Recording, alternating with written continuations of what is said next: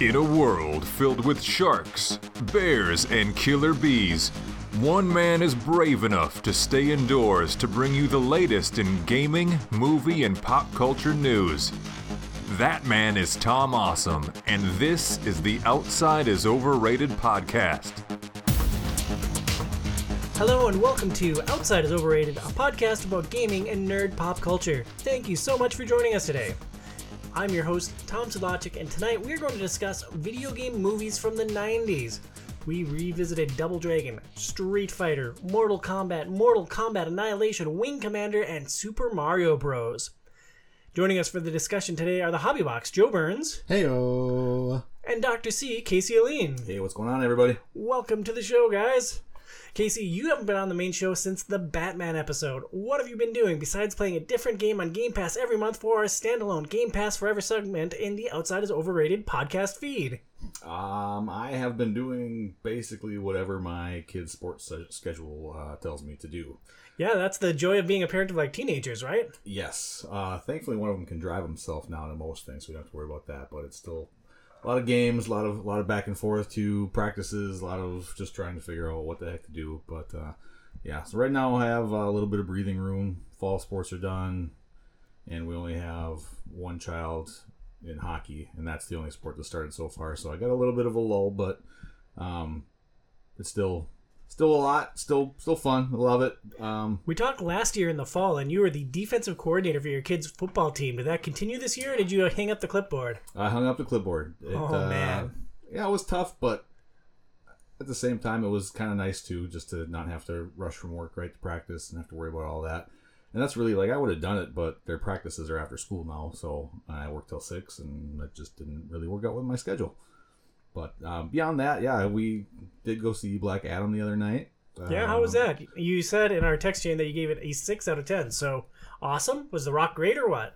I mean, The Rock's pretty good. He's probably the highlight of the movie, but and I think this is kind of the everybody's main problem with it. It's just not very original, and I think that's hard to do with all of the super movies, or super person-powered movies that have come out recently. It's very hard to make an original movie after MCU and everything that DC has done lately, and it's just kind of the same stuff. And it didn't really the special effects are really cool. The story was just kind of and everything else was just the same. Just kind of okay, I've kind of been there, done that, seen this already. So hearing you say that, would you say that DC movies suck and that you hate them with a burning, fiery passion? No. Some of them are good. I mean, the Batman was the Batman really, was awesome. Really good. Yeah. I really enjoyed that movie. It's just this, I think, vein of movies is DC. I don't know, all and they're I'm trying not to spoil too much, but they're trying to sort of do what MCU is doing and merge all of the worlds together. Mm-hmm. So it's kind of like they're copying that sense too. So if you've watched Peacemaker, Nope. If anybody's watched that, some of the characters that are in the Peacemaker series are now in Black Adam in this movie, and so you can see they're trying to merge everything together, which I thought was kind of interesting. Burns, do you think you're ever going to see Black Adam? I'm seeing it tomorrow night. Oh, sweet. Cool. So we'll see. We'll see what I think about it too. Sounds like from what Casey's saying is similar to what a lot of people have said on the internet, though, is that it doesn't seem like it does too much that's very different. It's got The Rock. That's different. It has The Rock, but then you pigeonhole The Rock into a character where he can't be as charismatic as The Rock is, really, right? Because The Rock is kind of this goofy whatever, in Jumanji and stuff like that, and then you put him in a character that's super serious as far as I know, which is Black Adam, and has this whole is he gonna be evil, is he gonna be good, what's he gonna do kind of thing, and it's just you're taking away a lot of what makes The Rock interesting. So I can see that that's kind of an uphill battle to sort of evolve off of that then, right? I don't know. I've never been a fan of The Rock. All the way back from WWE. Ooh. Yeah, I was going to say, The Rock's pretty good. I mean, he was the arch nemesis for a while of my favorite wrestler, Mankind Mick Foley. That was my favorite wrestler too. Super Best Friends Club. Yeah, exactly. Maybe that's why you don't like The Rock. Well, but then they teamed up. They were the Rock and Sock Connection Rock and for a while, and Yeah. I The did Rock enjoy was just, The Rock in that setting. yeah. Well, and the Rock was really good at being a heel, and he was really fun to hate. But it was because he was like a pompous, like jackass. You know, I don't know, didn't know what other word to substitute in there for that, so I apologize, Tom. But yeah, you know, he's really good as that, and I just don't see that as this character. Granted, I don't know jack squat about Black Adam really, so but that's just the vibe I get. Yeah, I think that's kind of accurate. And they do, like, I didn't know a whole lot about Black Adam going into it either, but you can see, like, and maybe this is where some people have issue with it too, is that they do kind of like try to make him maybe not as serious. Like he is a very serious character, but there's times where The Rock's sort of personality and humor do kind of come through a little bit in the movie. Okay. So maybe that's something that bothered some people too. That didn't bother me actually. That's probably what I enjoyed more in the movie than the staleness that's there. I will probably never see it. Bernsey, we record like 3 different shows a month. What's up with you? Oh, just Do you think I'll think of anything interesting to ask you before we actually get to the microphone? I said probably not. So, I don't know. I've just been doing all sorts of different things, playing board games, playing video games for podcasts. And You played John Company solo, and we talked about John Company Yeah. in New Year's New Games podcast from January of this year, 2022. Yeah. How was that experience? Because John Company is this big, weird, wonky thing. What's the setup again? Like you're the chairman of the East Indian Trading Company? Well, so yeah, you're a representative, or you're playing as one of the families in England that's like heavily invested in the East India Trading Company, and you can actually play the game at 3 different like time periods. Starting off, it tells you to play like starting in like 1710, which is like the very beginning of the East India Trading Company. And so basically then, yeah, you go through, whoever you're playing against is going to be in different roles within the company. And then you're trying to do whatever you can to basically at the end of the day or at the end of the generation, like your family is better off and able to retire your people into fancier mansions is kind of how it goes. Sounds intense. It's fun. It's actually a lot more fun than it sounds, which is hard to like explain that. The solo version is hard. They do a really good job of taking a game that actually like requires a lot of negotiation amongst players and building like an AI component that has like a really fully functioning negotiating mechanic with it. I think it actually does a really good job with it. I got like walloped in the game. I got to the point where I kind of knew I was going to lose, and I was like, well, I'll just like make the company fail and see if that ends up like doing anything for me. And it didn't. I was able to make the company fail, like, because I was in the right positions to do it. But, and then this last week, I was able to play it with a couple of other people. So we played a 3-player game. And that was a lot of fun too. It took a while to play. It's a type of game that there's a lot. Each turn is like 16 steps that you have to go through. Oh my, that's got to be a lot of fun to onboard. It took a little bit to go through it, but if you take it like step by step and explain like the basics from the get-go, and then like as you go through it, like it all starts to click. And once you get through the first turn, you kind of know how it works. And I can see how when you play with different dynamics of people, how very different the game is. Like in the game we played, like the company did extremely well because we were just all working together to try to figure out what was going to maximize our ability to do things really well. And then like the last round, we did lots of combat and things like that and probably stretch ourselves really thin and basically like built our debt up and just spent money on lots of things, which if we would have went one more turn probably would have been the downfall of the company because we just expanded way too much too fast. But it was still fun. Everybody had a good time, it seemed like. It was a lot to get through, but I don't know. I think, at least one of the people I think would play it again. So we'll see. We'll see how many more times I can get it to the table. For my part, I just traveled to my second conference for work. I got to go with my boss's boss. I don't actually have a boss now. My boss just quit, so like work has been super turbulent and stressful for me. But I was just out in Myrtle Beach for the first time. You guys ever been out there?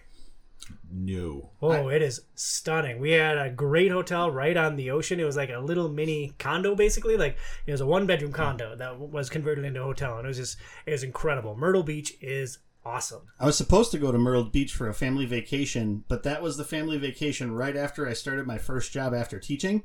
And it was a month after I'd started, and it was just like, yeah, there's no way I can take off work to go there. So, and I didn't have any money either. So yeah, it was like double on that one, but they said it was great. So thanks for rubbing salt in that wound. Yeah, I appreciate it. Well, that's what you get for sandbagging our podcast. I love my job. When I started this job, I actually requested something like 11 days off in my first 2 months.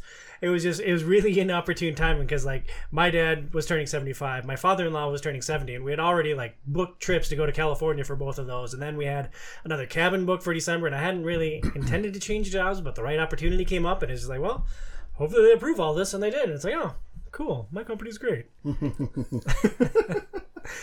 We want to thank our sponsor, Premier Health. Check out their website at premierhealthmn.com. That's premierhealthmn.com. If you enjoy our personalities, you can follow us all on social. Email the show at overratedpod@gmail.com. That's overratedpod@gmail.com. Follow Burnsy at HobbyBoxBurns on Twitter and twitch.tv/HobbyBoxBurns. Follow Casey at Dr._Casey on Twitter. You can follow me at TomSidlachicOIO on Twitter, Instagram, and now TikTok. You can also follow the show. Yeah, no, TikTok is a fascinating platform. We could maybe talk about that on Unfiltered. TikTok's weird. Yeah, it is. Do the OIO dance. Oh, I'm going to invent an OIO dance. Yeah. You can also follow the show at facebook.com/outside-is-overrated.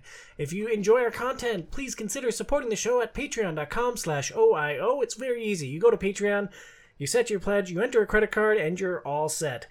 What you get for your support? Well, you get an invitation to our Patreon appreciation party every summer. There's a giveaway item at the party, and there is a grand prize drawing for everyone that attends the party.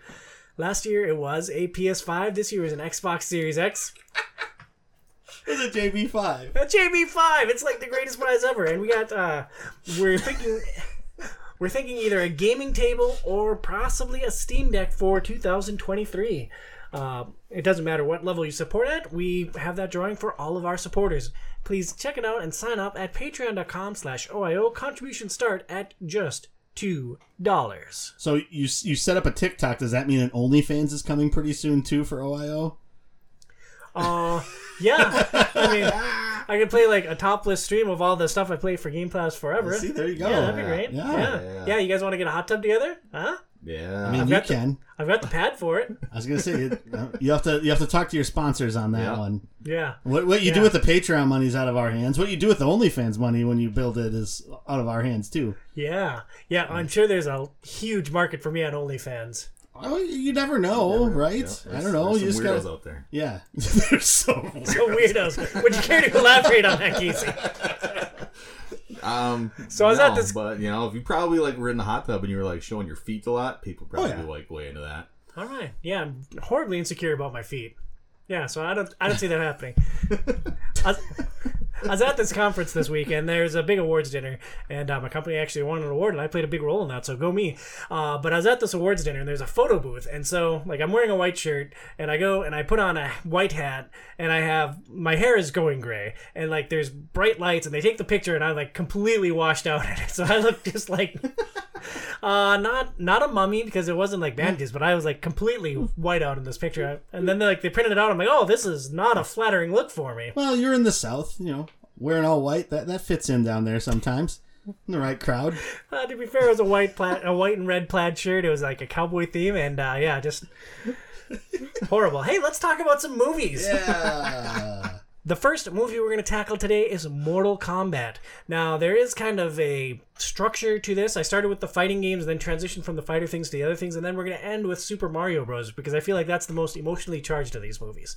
So we start with Mortal Kombat, released in 1995 with a Metacritic score of 60. That can't possibly be right. Did you change that? It should be way higher, right? I really thought it was lower. I mean, I can cross check here while you go here. Well, that would be a lot of work. I thought in my research that it was written by Ed Boon and John Tobias, the creators of Mortal Kombat, but Burnsy pointed out just before we started the show that is not actually true. Kevin Droney was one of the writers on this. He was actually the writer of Wing Commander, which we'll talk about a little bit later. Really? Yeah, he was the only writer for this one. Yeah. Interesting niche that he had, converting video games without stories into movies. This film without was stories. Yes. This film was directed by Paul W.S. Anderson. This was his second film. He went on to direct many other movies, including Event Horizon in 1997, the original Resident Evil movie in 2002, Alien vs. Predator in 2004, The Three Musketeers in 2012, and Monster Hunter in 2020, among other films. Yeah, Mortal Kombat's a 44 on Metacritic. 44. I thought it was 44, so... I'm not going to say that my research is horrible and that I'm terribly sloppy in the show notes, but, you get what you pay for. If more people jumped on the Patreon, maybe I'd be a little bit more thorough in my research. This film stars Christopher Lambert as Lord Raiden, Lyndon Ashby, who has 97 acting credits on IMDb, as Johnny Cage.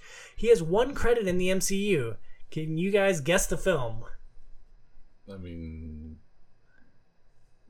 I'm going to guess he was like some sort of townsperson It was in a military the Avengers. Not the Avengers. Okay.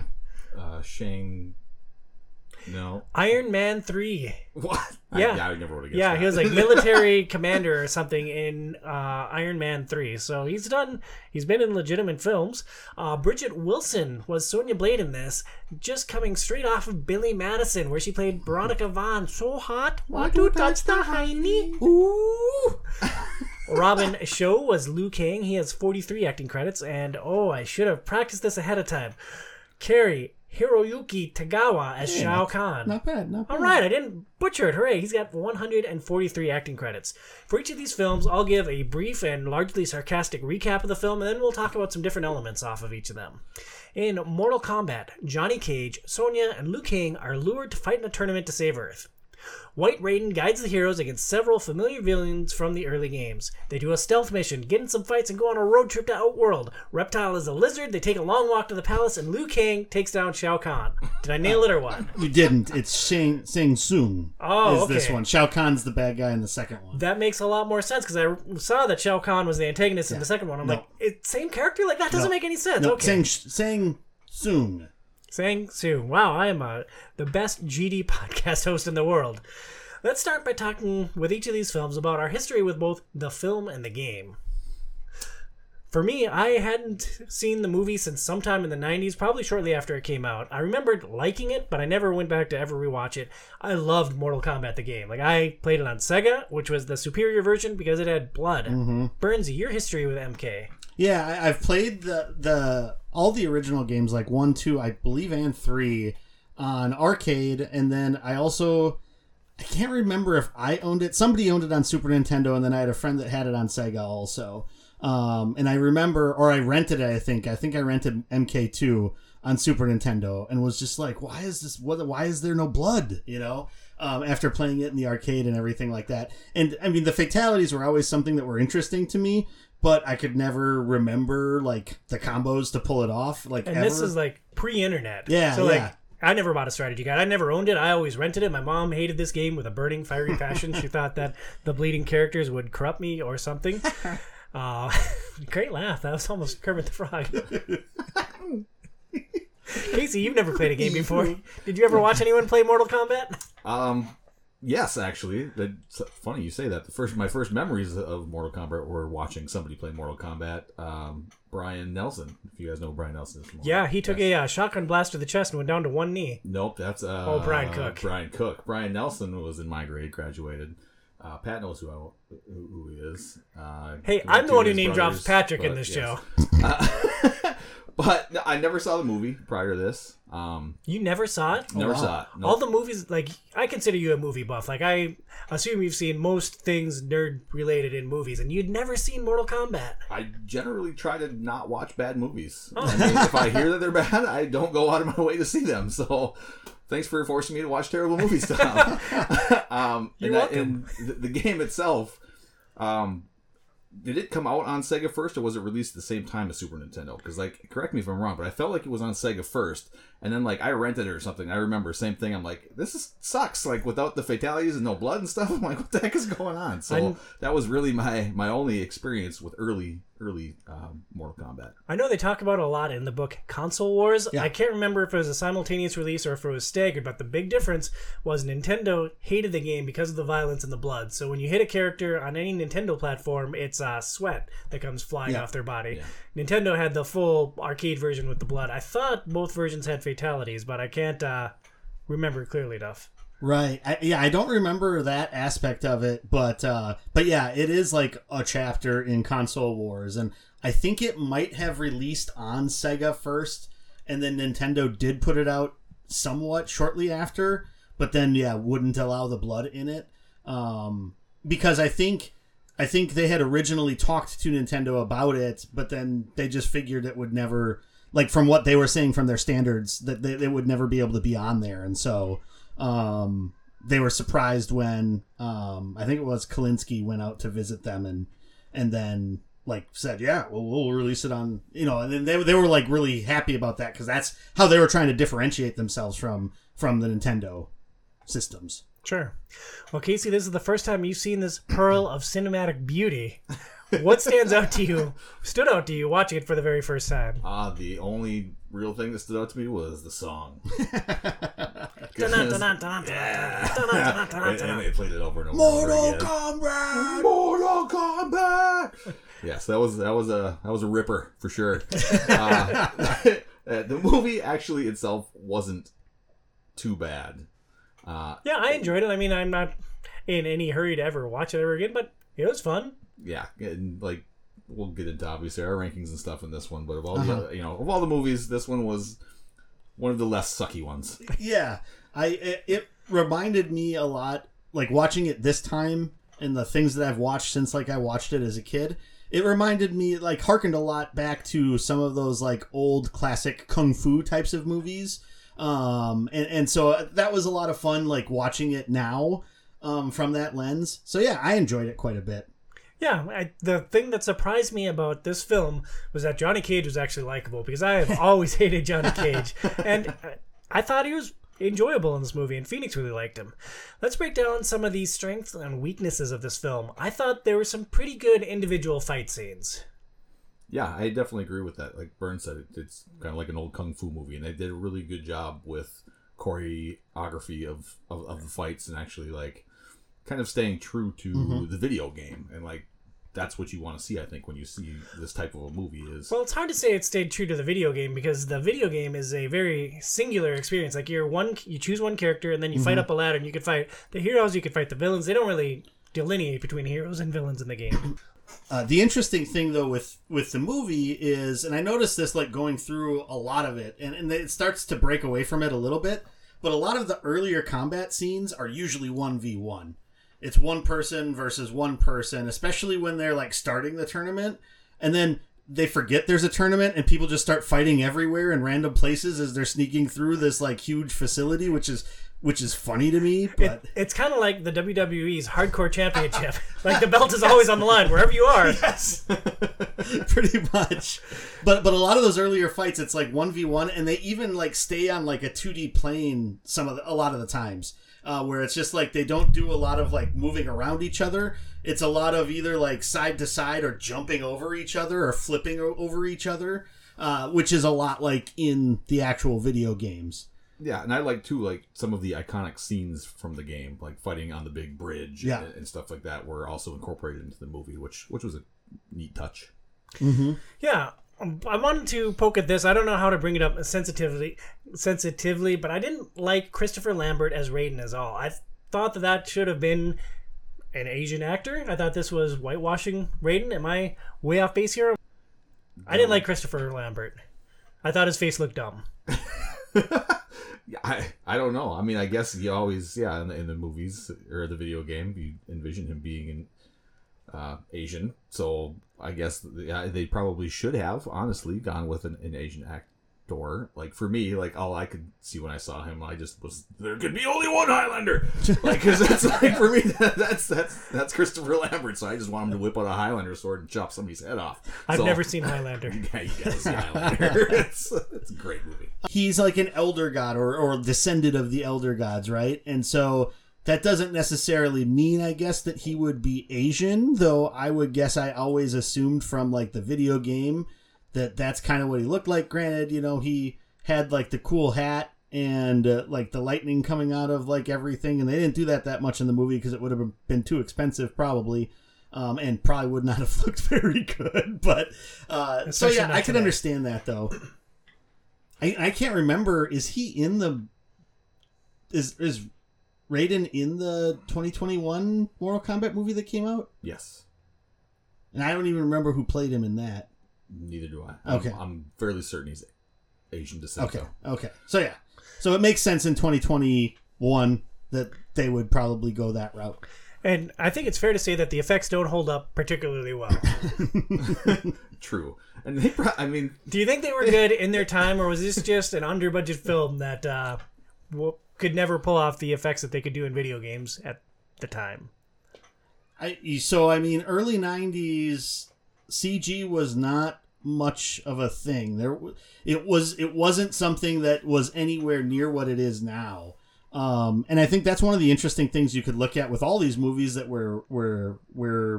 we watched for this and that we're reviewing here, is the earlier they are in the 90s, the less they rely on it, or the less good the CG will look. And then the later in the 90s it gets, the more like refined that's going to be and the better the CG is going to be. It is not great in this. Though I would argue, and we'll talk about it a lot more when we talk about Annihilation next, it's better than the CG in Annihilation, which is odd because the movie came out 3 years before the second movie. Yeah.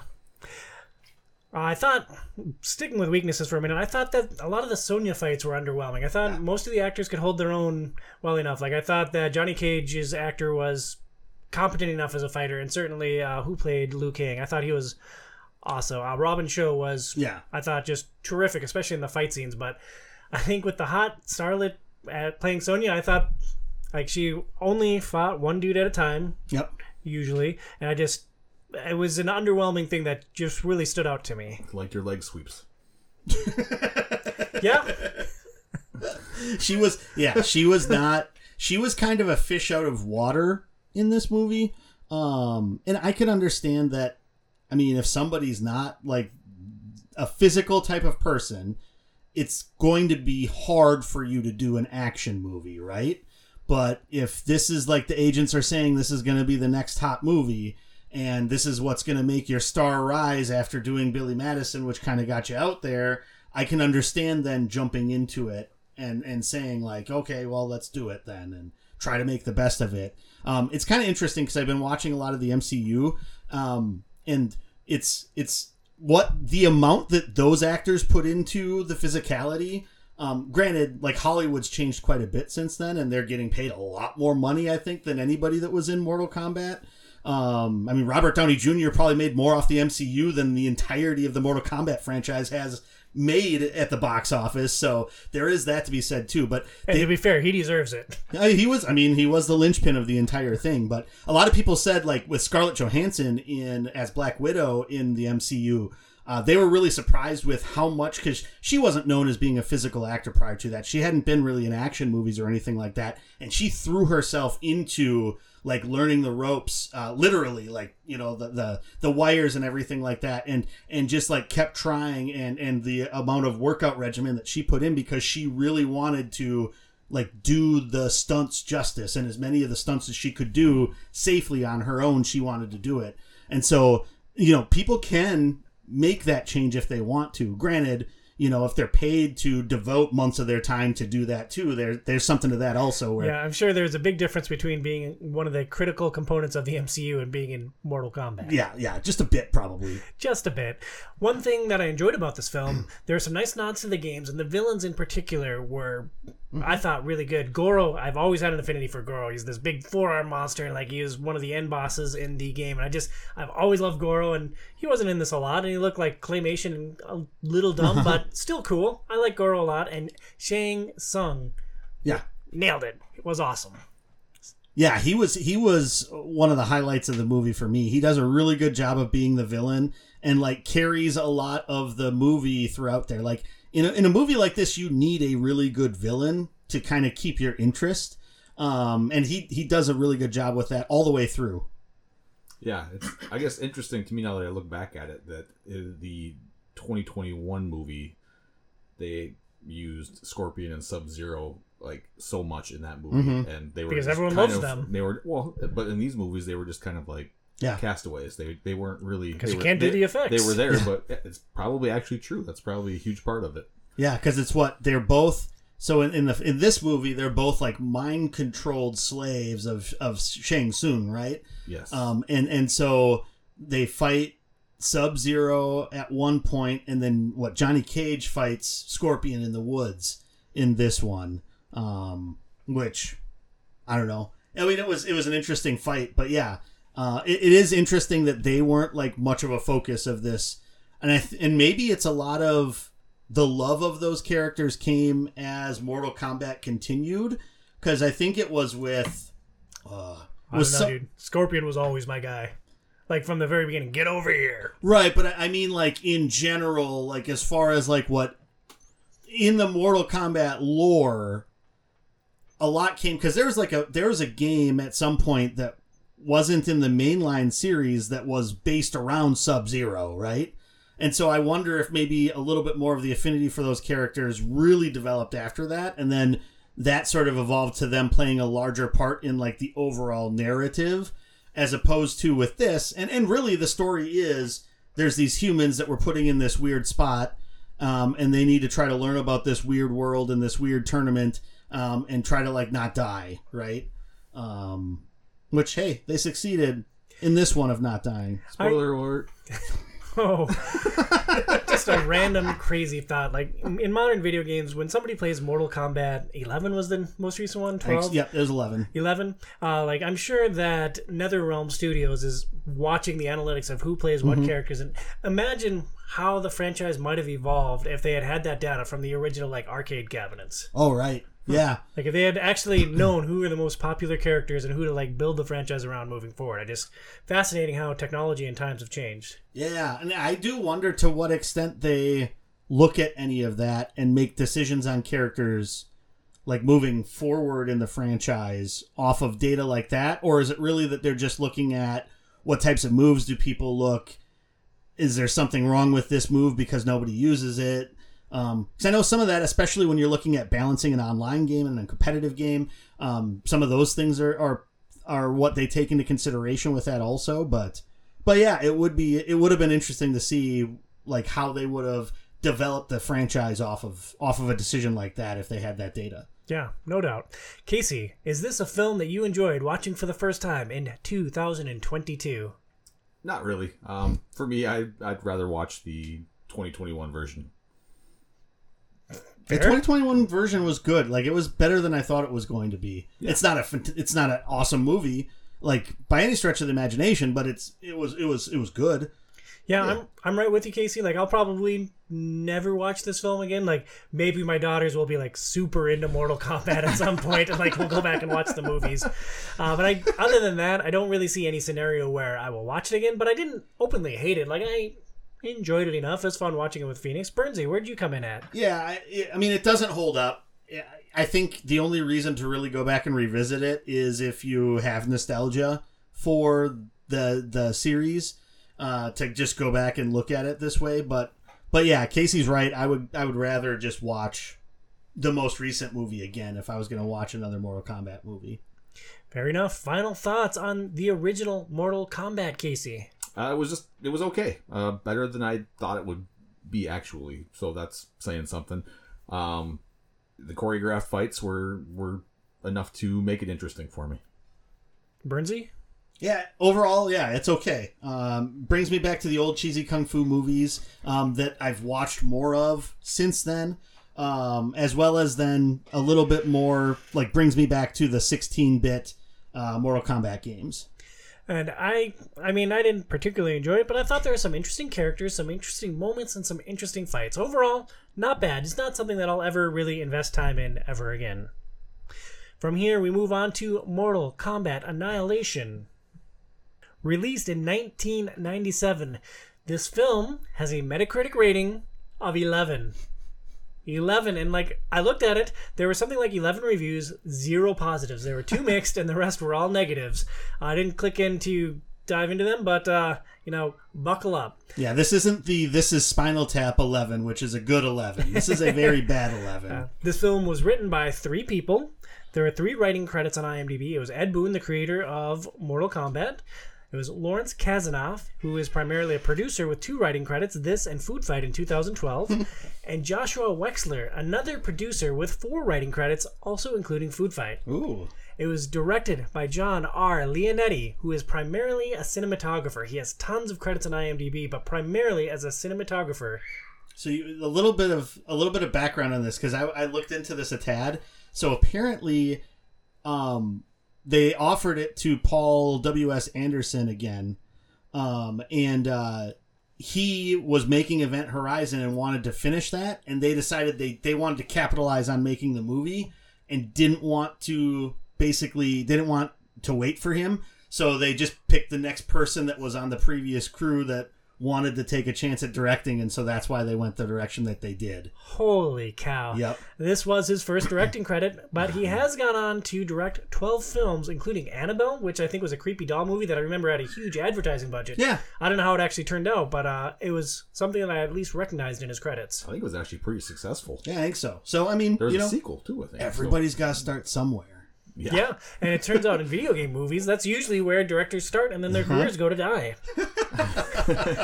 This movie stars Robin Shou again as Liu Kang, also Talisa Soto as Princess Katara. She was in the first film, but she was a less prominent character there.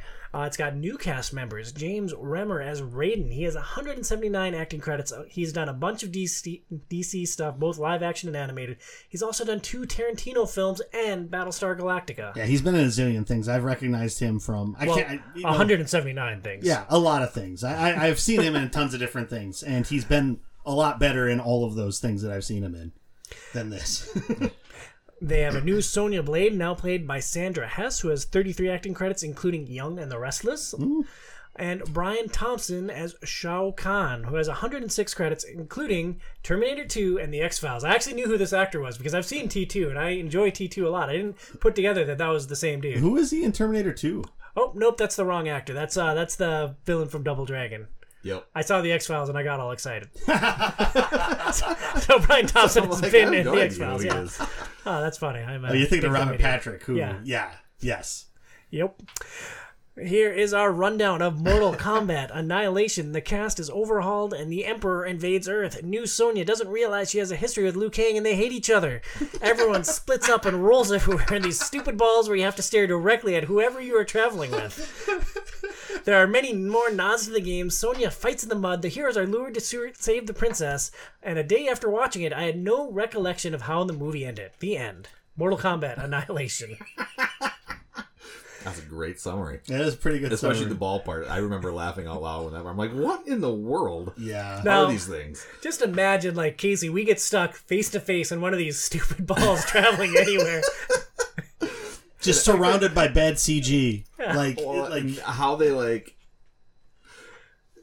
all right, our turn is coming up. All right, shift your weight. Like, come on. There's no way. The thing's going 1,000 miles an hour. And you're like, yeah, they're literally like, I mean, if you were naked, you'd be inside of each other. Let's see, that's how close they were. You know, like it's Are you ridiculous thing I've ever seen. I don't want to ride this ball with you anymore.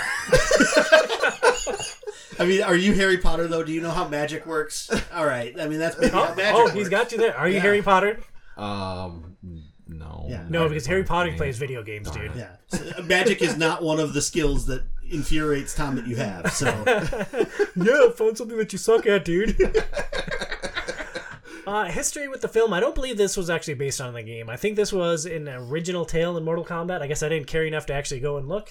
I mean, it pulls a lot of the characters from 2 and 3. I mean, to say that the games had a story is pretty...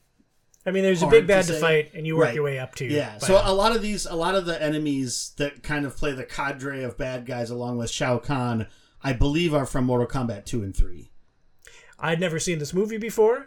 Casey, given your feelings towards the original Mortal Kombat film, I'm guessing you didn't either? No, I didn't even know this was a thing. I'll be honest. I had no idea there was a Mortal Kombat Annihilation. And Burnsy, you were the only one of us that had ever seen this before. I could have sworn I saw it when I was a kid. Now, granted, my memory is terrible, so I didn't really remember much from it. And like watching it, I didn't really remember any scenes or anything like that. But I did remember, whether it was just from watching it and knowing that it stunk or hearing afterwards, I remembered it wasn't great.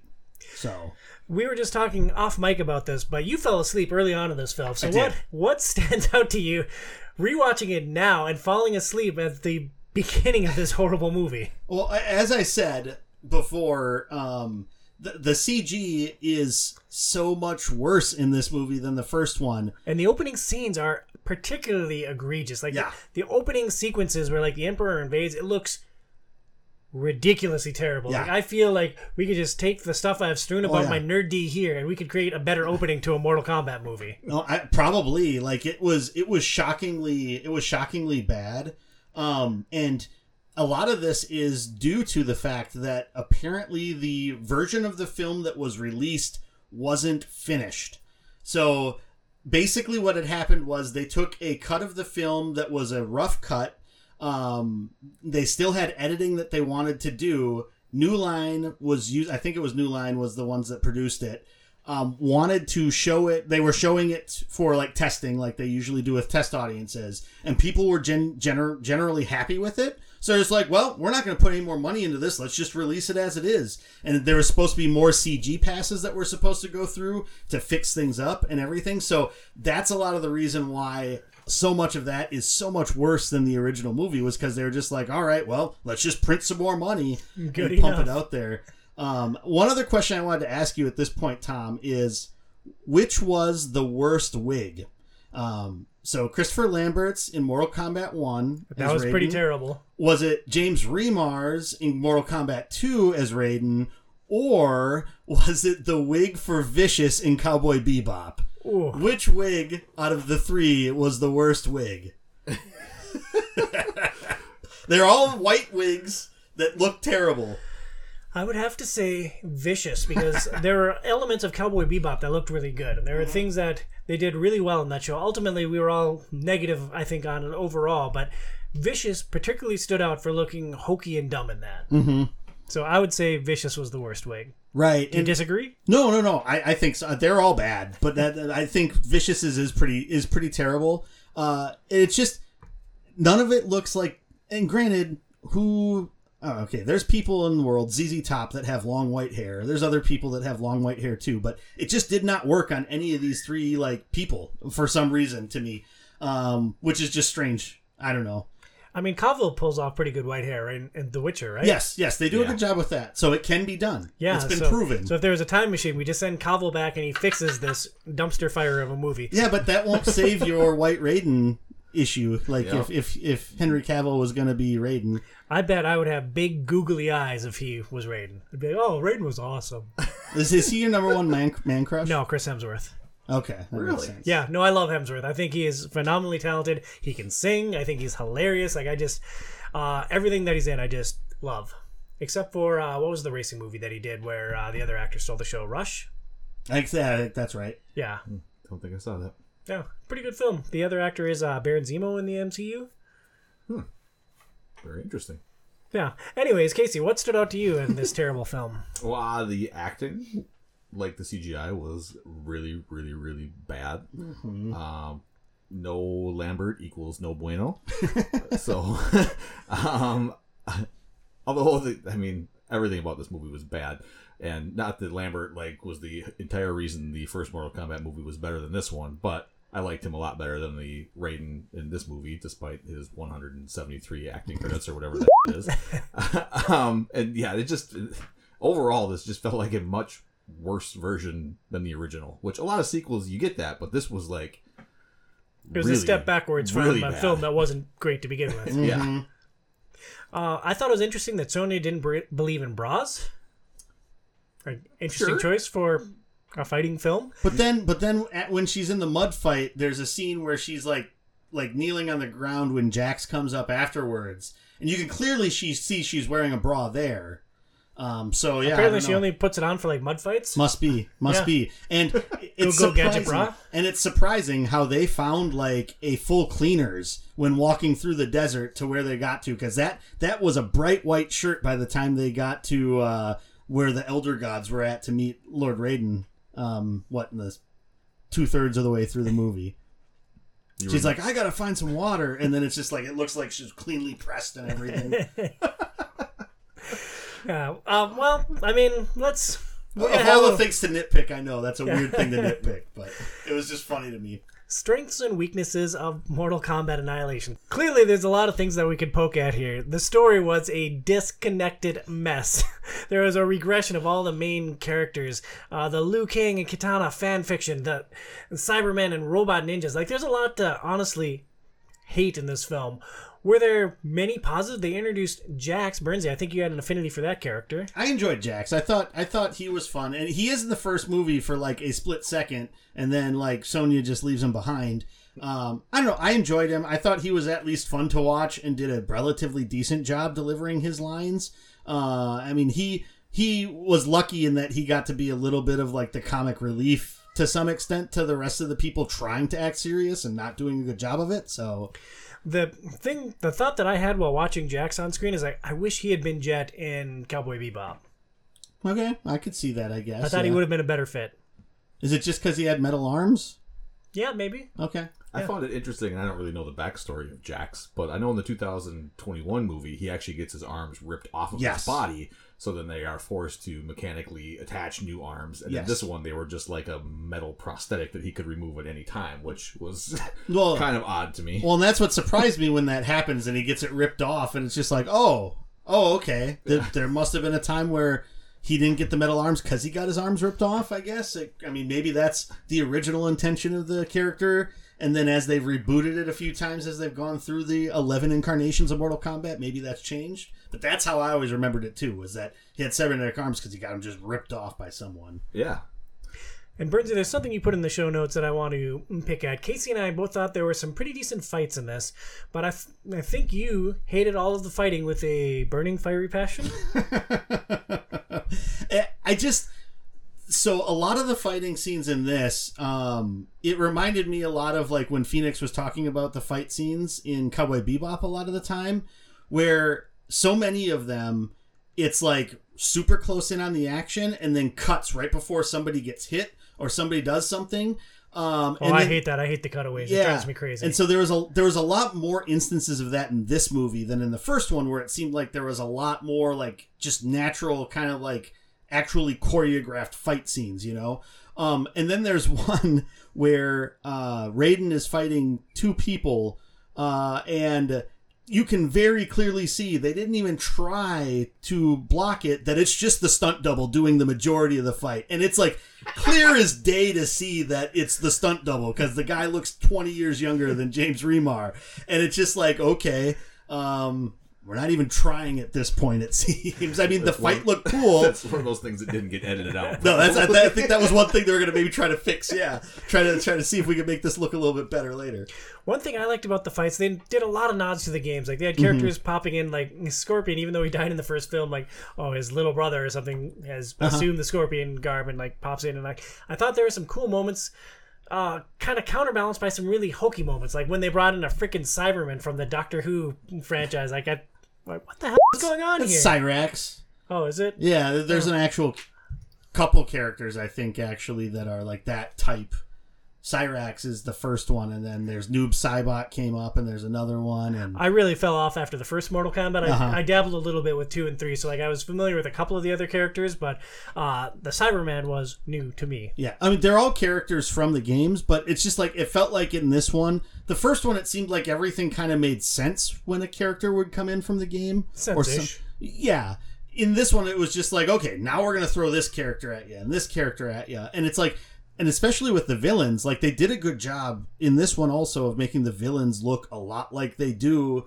Like the centaur dude with the like steel tail looked really cool. And then the chick with 4 arms, I can't remember what her name was. I refer to her as Lady Goro in my head. I mean, so she looked really good, and then it's like, oh, okay, is there going to be some awesome fight with her? No, she just gets crushed at one point, and you don't even actually see her do any fighting. It's just like, okay, well, that was a waste, and it's just, so I don't know. They did a good job with that, but it's like, I think they had, what was it, Spider-Man,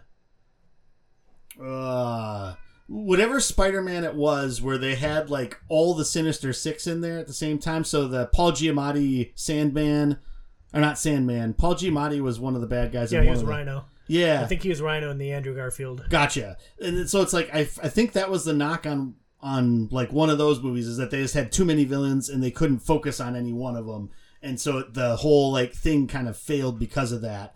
And in this one, I think it's the same type of thing. You introduce all these cool looking dudes, and then you have Shao Kahn be the main bad guy, who has like the amount of charisma as if you were measuring it with the dipstick that you put into like an 87 Pinto and pull out, and nobody's like filled it up with oil, and there's like this little much on that thing. Like, he's just so terrible and just doesn't match up anywhere near as close to Shang Tsung in the first one. And so I think that was also just something where it's just got so boring, because every time he was on the screen, there was nothing interesting that Shao Kahn was bringing to the table. I mean, he was a lackey. Like, he was a lackey for the Elder Gods. That, I think, was one of the things I wrote down after watching the film. And like, that's not a good status for your main antagonist in the film. No, I mean, Katana's mom, Sindar, I think is her name. I can't remember for sure. I mean, she was a better main villain than him.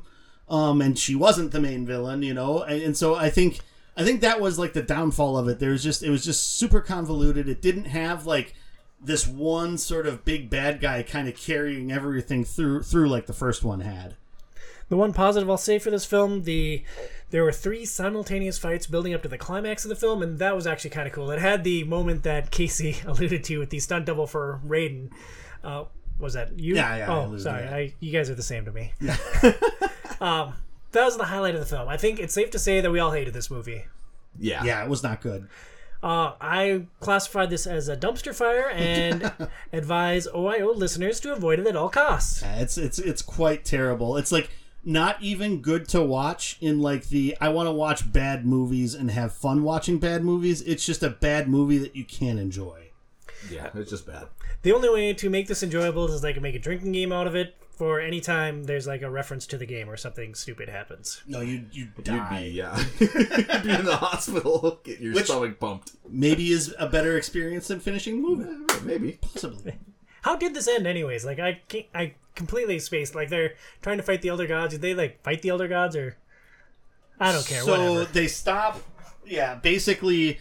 So the other 2 Elder Gods show up, and then you find out that Raiden is his brother is Shao Kahn, and his father's kind of the one pulling the strings. And they basically Liu Kang turns into a dragon. Shao Kahn turns into a Hydra. They both look terrible and fight each other. And Liu Kang beats Shao Kahn. And you know how a lot of the villains had that tattoo, and then like the little dragon would come up out of it? Mm-hmm. Well, so then as Shao Kahn is defeated laying on the ground, first his father like folds, like turns into like this like kind of like brick wall that looks like a person, and then folds up in on itself and disappears. And then instead of like the dragon coming out of his tattoo, his whole body rips in half, and a dragon comes out of it, and then gets like sucked into this portal by the Elder Gods. Is bad. That's really strange. I can't believe I don't remember that. Like, maybe I felt gets his powers too. back. Yeah. Raiden does get his powers back. Nice. Well, let's flush this from our systems and never speak of Mortal Kombat Annihilation again until our ranking segment. Sounds good. So, guys, I've been watching a lot of bad movies lately, and during a lot of them, I happen to fall asleep on the couch. I wake up, and thankfully the movie's over, but man, does my neck hurt. Do you guys know where I could go to maybe get it looked at? Burns will give you a neck rub. How about like a chiropractor? Maybe, I don't know. No offense, Burns. Yeah, if you don't want Burns to lay hands on you, check out Premier Health. They have solutions for back pain, neck pain, car accident, falling asleep on the couch-related injuries, and more. And thank you, Burns. I suggest seeing Dr. Camille in Golden Valley, Minnesota. Learn more at premierhealthmn.com. That's premierhealthmn.com. My beard is scratchy, but it gives good back rubs, Canteen Boy. I don't understand the reference. It's from Saturday Night Live. Oh. Alec Baldwin and Adam Sandler, yeah. Yep. Awesome. Next, we discuss Street Fighter. Released in 1994, this movie has a Metacritic rating of 34. Too low. Far too low. Far too high. Written and directed by Steven E. D'Souza. He also wrote 48 Hours and screenplays for Die Hard and Die Hard 2. He has 6 directing credits. This is his only film. A recurring theme, like very inexperienced directors doing these video game movies. Everybody's got to start somewhere. And then never direct anything ever again. Mm-hmm. This film stars Jean-Claude Van Damme as Gal, Raul Julia as M. Bison from the Addams Family, Ming-Na Wen as Chun-Li. She has been in The Mandalorian, Agents of S.H.I.E.L.D., and a million other things. Mm-hmm. Kylie Minogue as Cammy. She was in The Neighbors, Doctor Who, Gallivant, Moulin Rouge, and she is, of course, also a pop singer. Yep. Byron Mann as Ryu. He has 71 credits, including Under Siege and 1 episode of Walker, Texas Ranger. And Damien Chapa as the absolutely unlikable Ken. 77 acting credits, including lots of TV. Get to the chopper. He wishes he was that talented. A quick recap of Street Fighter. M. Bison has taken a bunch of hostages and demands a ransom. Gal is leading the U.S. military rescue effort. Chun-Li is a news reporter on a quest for vengeance. Ken and Ryu are arms dealers. Bison makes Blanca in a lab. They all bumble around for a while and end up in Bison's base. A couple of random fights, and mercifully, the credits rolled. So, I would say there's... So, Guile is leading, like... It's like more like the NATO effort. It's like a global military conglomerate that's coming in on them, because it's like they couldn't get the rights to real places, so made up names for all these things, which is weird to me, because like in the actual original, in the games, it's like you are on a world map and you go to like Brazil, Japan, and we're like in some weird named Shabadaloo or something like that. Yeah, and you don't have to pay rights fees to say that a film takes place. I guess maybe you don't want to cause international tensions by saying it's in China or damage relations, but do the Chinese powers that be really care if a American movie is... Oh, good, I got myself. A terrible movie is set in their nation. One interesting fact is that this was Raul Julia's last role. And he died shortly. It was either shortly after filming or shortly after the movie came out. I think it was after filming, because he was mentioned in the credits as it was dedicated to him. So that's interesting. Went out on top. It did. I mean, his characterization is actually not what I ever envisioned M. Bison to be, but he does a phenomenal job of being the main villain throughout the movie and having a whole lot of fun with it. We'll start with our history with this film and the game. Had any of us actually seen this movie? No, I'd never. Yeah, neither had I. History with the franchise? Street Fighter 2 was one of my very first games. It was one of the first games that I truly loved. I remember playing it in the arcade. I remember going to a friend's house and playing it like crazy on Super Nintendo. It was the first game that I looked at a strategy guide for, and I remember seeing you could take out this much health with this combo, and I was like, oh, it was just mind-blowing for me. I loved Street Fighter 2 back in the day. Yeah, Street Fighter 2 is one of the classic games of all time. And it's funny because Mortal Kombat from the get-go was kind of good. The original Street Fighter is pretty much widely forgotten, and didn't have a lot of the same trappings that Street Fighter 2 created, and basically re-envisioned the game, and then that's what's kind of carried forward into the iterations with 6 I think is coming out next year, I think it's early next 6, year. Yeah. So. It's kind of interesting to think of that that's one of the differences between Mortal Kombat and Street Fighter, because they're always kind of put head to head against each other for fighting games as this type or that type of fighting game. Casey, you watch any of your friends play this game back in the day? No, I actually played a lot of Street Fighter 2 back in the day as well, and it's one of the first games I can remember actually beating the story mode version of. So It was awesome. Who were your Take guys' that. characters in Street Fighter 2? I was always a big Ryu fan. Like Ryu, then Blanca, then Chun-Li. I never had one specifically. Brains, Bounced you're going around. to an arcade. Like, you're putting those quarters in. Like, you gotta have a plan of attack. I just always pick a random person. Like I like Chun-Li. I liked Zangief. I did like Blanca, but I never could figure out how to like do a lot of his moves. I just liked all the I think the thing that struck me about that game compared to Mortal Kombat is just how like interesting and unique all the characters looked, right? Because there's these they're like these really like uber like just like comic booky looking things, right? And just super exaggerated in every single feature that they could possibly be. So yeah, but I never had like one that I like would go back to a lot. And I haven't played a lot of Street Fighter games since Street Fighter 2, really. I checked out like Street Fighter 4 when it was new. I was working at GameStop at the time, so like I checked it out. I brought it home.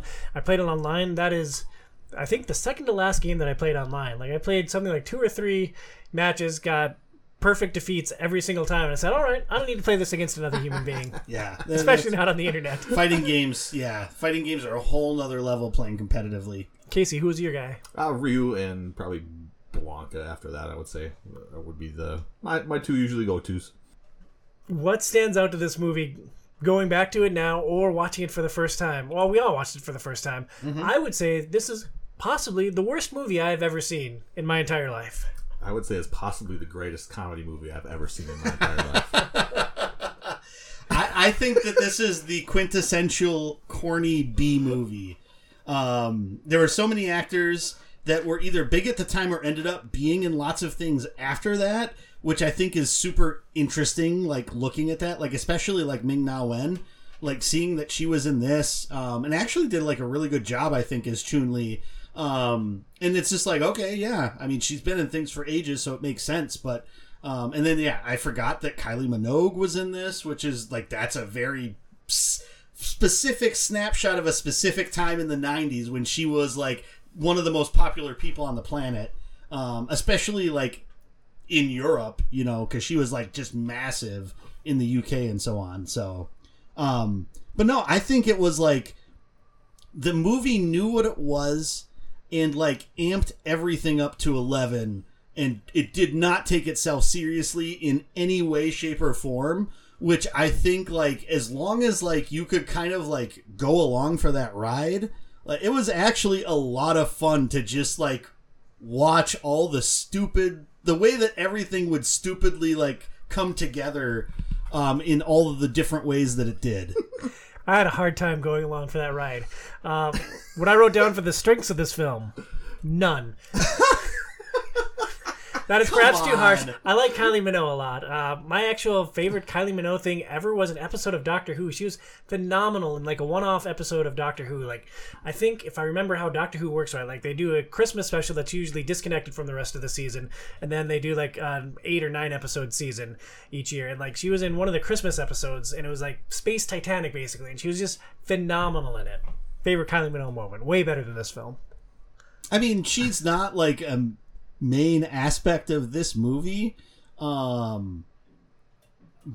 I don't know, like I don't know, it's hard for me to say that there are not a lot of strengths in this movie. I enjoyed the overtop representation of so many of the characters, and I will say that like some of the characters looked like they did a fantastic job of making them look like the characters in some of the characters. They did a really good job. Chun-Li, I thought they did a really good job of making her look like, I mean, she doesn't have like The massive thighs the size of a friggin' oak tree, like she does in the game. But like when she had like that Chinese dress on, like she looked a lot like Chun-Li.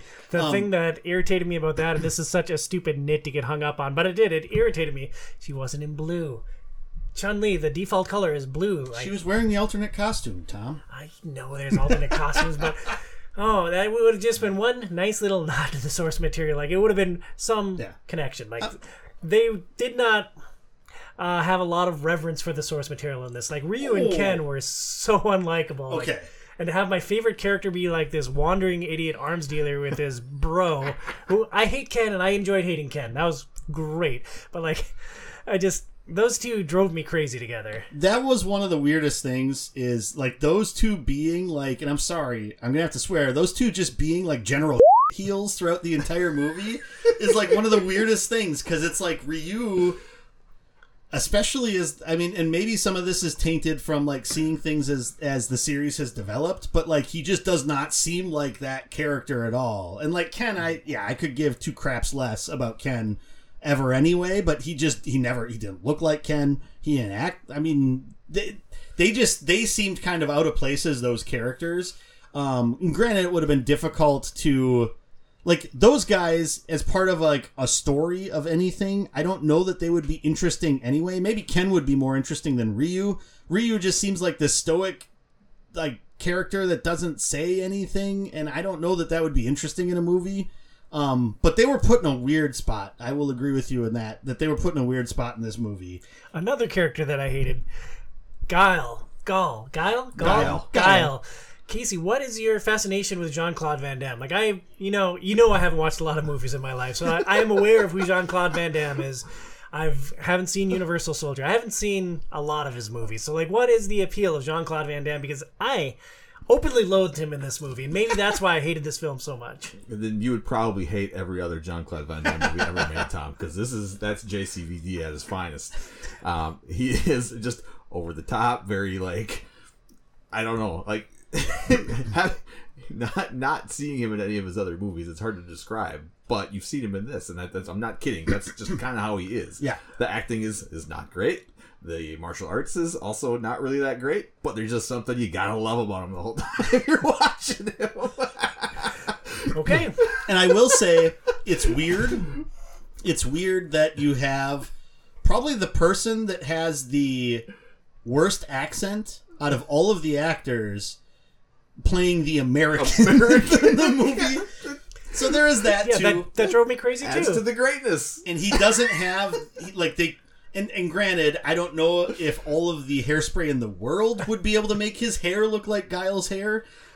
They tried to like spike it up a little bit and give him like a little bit of like kind of a pompadour sort of thing, but it was not like the massive like Guile, like just shooting up golden locks. Yeah, the flat top. Yeah.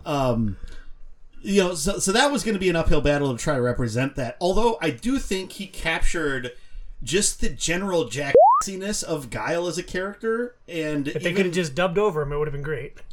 Even without that, like, I could put that aside. Like, when I found out, because when we were talking about this, when we recorded Game Pass Forever, and then it's like, oh yeah, Jean-Claude Van Damme's in this? Who is he?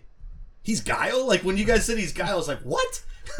Why? What kind of? But like, once I got past that, then it was just like, okay, it's fine.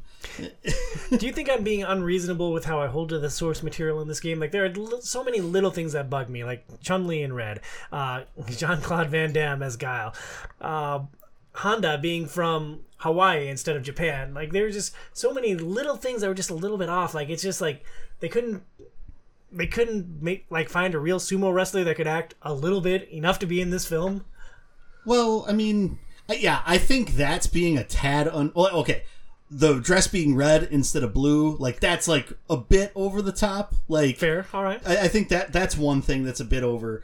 I can see like being bothered by the fact that it's not a Japanese person playing E Honda, but I think they still did a really good job with other characters to make them seem a lot more like I mean, Kylie Minogue seemed like Cammy, right? She had the braids, so she nailed it. And the boxer dude, I can't remember his name, but I can't remember either. But yeah, he was good. With Chun-Li, they shaved his hair to have that weird widow's peak that character had. Like, he looked a lot like him. Vega. Vega looked really good as Vega. I actually did enjoy Vega a lot. Like, Sagat, I thought he was really done well. Too, like, he looked like a little bit older than I thought Sagat was in the game. Zangief, Dhalsim looked just like himself. So Dhalsim, when he lost his hair at the end, looked a decent amount like him. Yeah, just random scientist, dude. I'm like, did they say he is Dhalsim? Like, I must be misremembering this game. No, because he gets some, like... And so I think I fell asleep for a little bit of it, or I got distracted and missed a couple of bits. Like, I didn't see the transformation where he went from, like, having the hair. It was at the very, very end, like the final battle of the movie. Okay, yeah, because I missed that little bit of transformation for him, but at the end it's like, oh yeah, he does kind of look like Dulcine. Blanca was a hot garbage fire. Yeah. Like, granted, he was It's hard to do a a big one. green monster, but like Yes. if you can't do the effects, don't do the character. It was like a Street Fighter movie would have survived without Blanca. They kind of did like the Incredible Hulk from the 70s is basically what it was. but they did it a little bit worse. Yes. But yes, that's what I was thinking too. It was like they tried to like make this guy look like Lou Ferrigno, but he's not built like Lou Ferrigno, but he has to have a screwed up face, and they didn't do that well either. No. But it was better. It was better than the Blancas in freaking Mortal Kombat Annihilation. That scene where it's like the Oops All Blancas fight, where it's just like there's like 15 Blancas that are fighting against. It's when Liu Kang is trying to save Katana from like the cage, and then he ends up fighting just all these. I'm not saying that. Barakas. That's what I'm thinking. Barakas. And it's like the Oops All Barakas fight, where it's just like, oh, there's like apparently like 15 of them that he's got to fight in order to free Katana here. Those faces look really bad too. Not as bad as Blanca's though. Yes. Blanca was rough. You guys both enjoyed Raul Julia as M. Bison. What made him stand out so much in this film? I agree, he was good. Yeah. Like, I've been dumping all over this movie because I truly hated it. But he was all right. I view, honestly, this movie, I took it, like, Yeah. once I realized what it was very early on, which is a comedy, I'm not kidding you. You view this as a comedy, you don't think it's that bad of a movie. And Raul Julia is a comedic actor in my mind. And, like, the way he delivered his lines, the way that he, like, just embraced what he was in this movie and this character. Like, I love the thought big it goofy fit, and it floating was ball. it was so just kind of over the top villain. Like, I thought he was hilarious and perfect. Like, Well, and it's kind of like what we were talking about with Shang Tsung, right? Like, and it was a different performance than Shang Tsung's, of course, but like he had the charisma to sort of carry that like big bad that could stand up to all these people. And yeah, and it just like he just took that and just ran with it. Like every time he was on screen, like he was just like, I am the alpha here. I'm gonna do everything. I'm gonna eat this scene for everything that it is. So I think that's why I enjoyed it so much. Even though like he looks like not, I mean, costume wise they did a good job making him look like M. Bison, but like that is not who I would have cast as M. Bison in a movie at that time frame, like whatsoever. I would have thought that Jean-Claude Van Damme could have been M. Bison, because that's like facially and everything he looks a lot more, and body wise like a lot more than I expected M. Bison to be. But Raul Julia I think killed it. Like what Casey said though, in a movie that's not taking itself that seriously, like he was the perfect fit for that, I think. yes. This is a film that I hated in 2022, and I will never watch it again under any circumstances. I enjoyed it. I still wouldn't watch it again. Yeah, I enjoyed it quite a bit, like to an extent anyway. Like it's still not like it's not a phenomenal movie, and nobody could ever say that it's a great movie, right? But I think how closely it clung to some of the characters, but how it just discarded some of the other ones, especially some that are as important to Street Fighter as they are, like Ryu and Ken. It makes it maybe interesting to watch present day still. Like if you're a fan of Street Fighter, to watch this, you might end up hating it with a burning, fiery passion like Tom did. Or you might be able to just laugh at it and see like this is some interpretation of the characters that I've played as for 2 decades in these fighting games, 2.5 decades in these fighting games. So I'd rather watch Casey take a dump. it was fun. Like I laughed a lot throughout watching this movie. Maybe I would laugh a lot watching Casey take a dump too. It all depends on what he had leading up to it, probably. But or like if it was like if you were taking a dump like in Dumb and Dumber, like that'd probably be funny because it's a funny way to take a dump. But Is that how you dump on a standard day? Not on a standard day, no. Like if I eat a lot of ice cream, maybe. I see you have a shot of me in the show notes. Did you want to deliver your barb, my friend? Well, final thoughts, and I know your thoughts on this movie. So yeah, you know, Tom has bad taste in movies. You're gonna poke at my taste in movies for not enjoying Street Fighter. Like, Street Fighter was not, like, in the grand scheme of, like, all the movies we watched, and again, we're going to get into this, it wasn't that bad. Yeah. If you... I'd rather play if you Myst. take the movie seriously and you think, Myst is a and good you mo- think game. you need, like you're going to watch, like, a hardcore action movie like Mortal Kombat, it's not Mortal Kombat. It's not an action movie at all. It's just not. And I don't think they tried to do that. If they did a terrible job at it. I'm going to tell you that. But I really don't think they did. I think they did like a parody almost of the game. Like they took the characters from the game. They took, like, they had the idea for what these characters are, what they do, and they made a kind of a funny, over-the-top, ridiculous story out of it. So I think what it is so Mortal Kombat, it was like, all right, we're going to try to make as close of a representation of like what our vision of this world kind of is. And it was a lot more like self-serious of it. For Street Fighter, it feels like, hey guys, we're making a video game movie. Let's just have fun with this. This is kids stuff. So let's make something that we enjoy and hopefully other people will enjoy it as well. Like, I think it feels like that's the perspective they were coming from with this. And I don't know if that's the difference of how closely the creators of the Mortal Kombat franchise were connected to the movies, and then how closely or unclosely like Capcom was maybe connected to the making of this movie. Like, I'm not sure if there was a difference in that relationship. So with more distance, there was like not as much of a slavish like just adherence to the video games.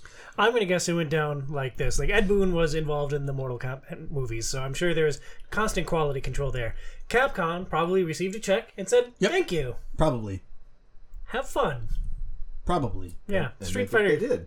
the end. And it's interesting because we're going to see with some of these other video game movies, like, they take different paths of like how they represent the games, like in video form. It's kind of fascinating to think about it from that perspective as we keep going through this. Speaking of keeping going, next up, Double Dragon, released in 1994, no rating on Metacritic. Directed by James Yukich. He has 236 directing credits, which sounds impressive, but it's primarily music videos and TV specials. He has done tons of Phil Collins videos. You guys seen any?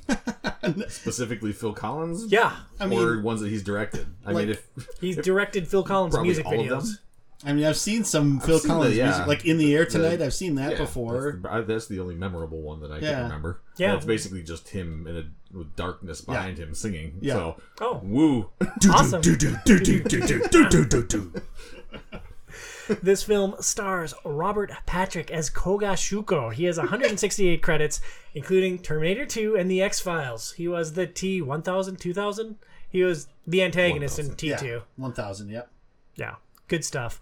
Mark, oh goodness, again, I should practice these names instead of just writing them down. Dacascos? Mark Dacascos as Jimmy Lee. Scott Wolf as Billy Lee. He's done lots of TV, including Nancy Drew recently and Party of Five. I've never seen either of those shows. And He was a big deal, like, in the 90s. Yeah. He was a popular actor at that time. I thought he was going to have more acting credits. I know that Phoenix has seen a really heavy movie that he was in, and she's like, oh, that's the guy from this movie that I had never heard of because I don't watch a lot of movies. He was also, wasn't he in Teen Wolf 2? I think he was in one of the Teen Wolves. Yes. Yeah. He wasn't Teen Wolf. He 2. was Teen Wolf in Teen Wolf 2. Yeah. Yep. Okay, you're going to take a shot at my taste in movies and Teen Wolf 2. You've seen Teen Wolf 2? I have not, but I just know Oh. that he's in that Yeah. movie. Oh, well. Don't There say you a go. swear word. Wah, wah, wah. This film also stars Alyssa Milano as Marion. She's famous from Who's the Boss, Poison Ivy 2, and the Blink 182 music video Josie. And she's in My Name is Earl, Charmed. She was in My Name is Earl? I don't remember her in My Name is Earl. Yeah, she was like Earl's girlfriend for a while. She like I haven't watched a lot of My Name is Earl. I've watched all of it. I love that show. So because she is the one that's talking about taking shower poops. and how you just squish it down through the grate with your toes. And like, it was just like, okay, Alyssa Milano is talking about pooping in the shower and shoving it down the drain with your feet. And that's like hilarious to me. Like, that's the thing I remember from My Name is Earl. That is hilarious. I remember very many things from My Name is Earl, primarily the early seasons. I had a drinking game that I just loved after I got out of college. I played that with you. Yeah, it's a good game. Yeah. You should play that again. Yeah. Yeah, it'll be like a $2 Uber for you home. It'll be fine. Yeah. Nah. Burns hates me with a burning, fiery passion. Double Dragon. LA is a mess. It's basically the purge. There's no law after dark.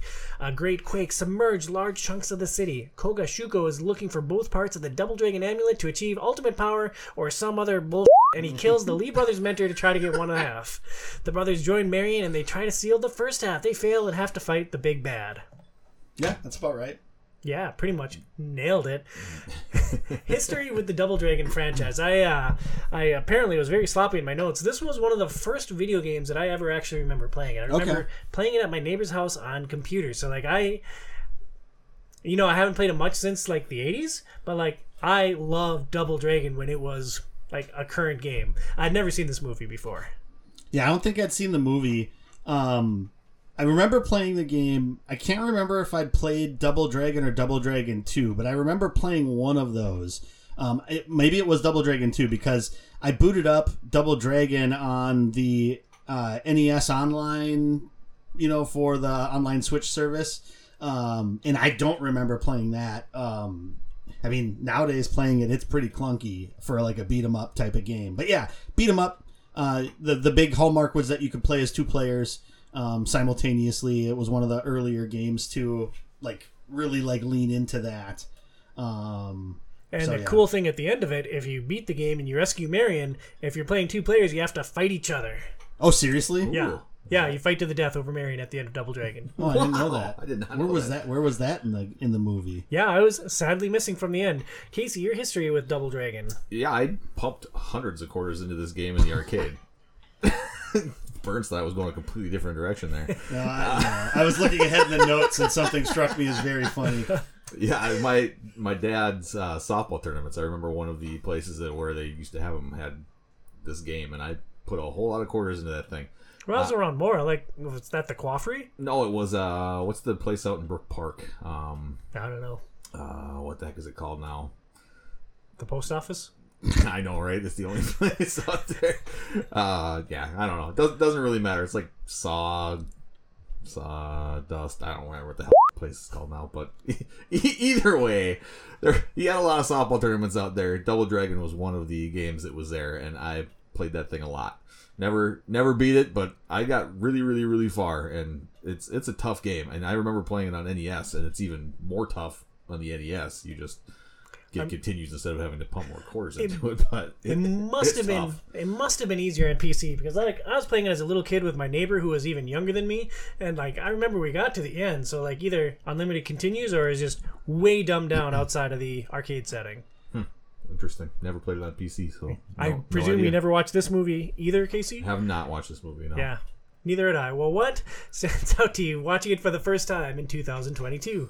A Bobo, whoever the actor was completely robbed of an Oscar. It's actually two different actors. It's earlier Bobo was one and later Bobo was another. Well, then it was the second Bobo after he gets mutated, because the scene where he finally sees himself in the mirror for the first time and has a solo tear running down his cheek, just magical, and he was completely robbed. Yeah, it really got you in the feels, right? Totally hit in the feels. Bernsey, what stood out to you? I mean, it's a crazy world setup. It reminded me a lot of, and actually, it's been a long time since I've seen Judge Dredd, but it reminded me a bit of the Dredd universe, where it's all these gangs, and granted, the cops are very different than in Dredd, of course, but I am the law. I am the law. What would Bane say? Sylvester Stallone with a mouthful of marbles. I mean, that's how he acts a lot of the time. He barely speaks. He just grunts. So yeah, that's the thing that kind of stood out to me about this. I thought the world was really interesting. I thought that it was an interesting take on a dystopic future. thinking about the film as a whole, it was really funny and quirky. I really was surprised by how enjoyable I thought this film was. It was just so quirky. Yeah, there was a lot of humor.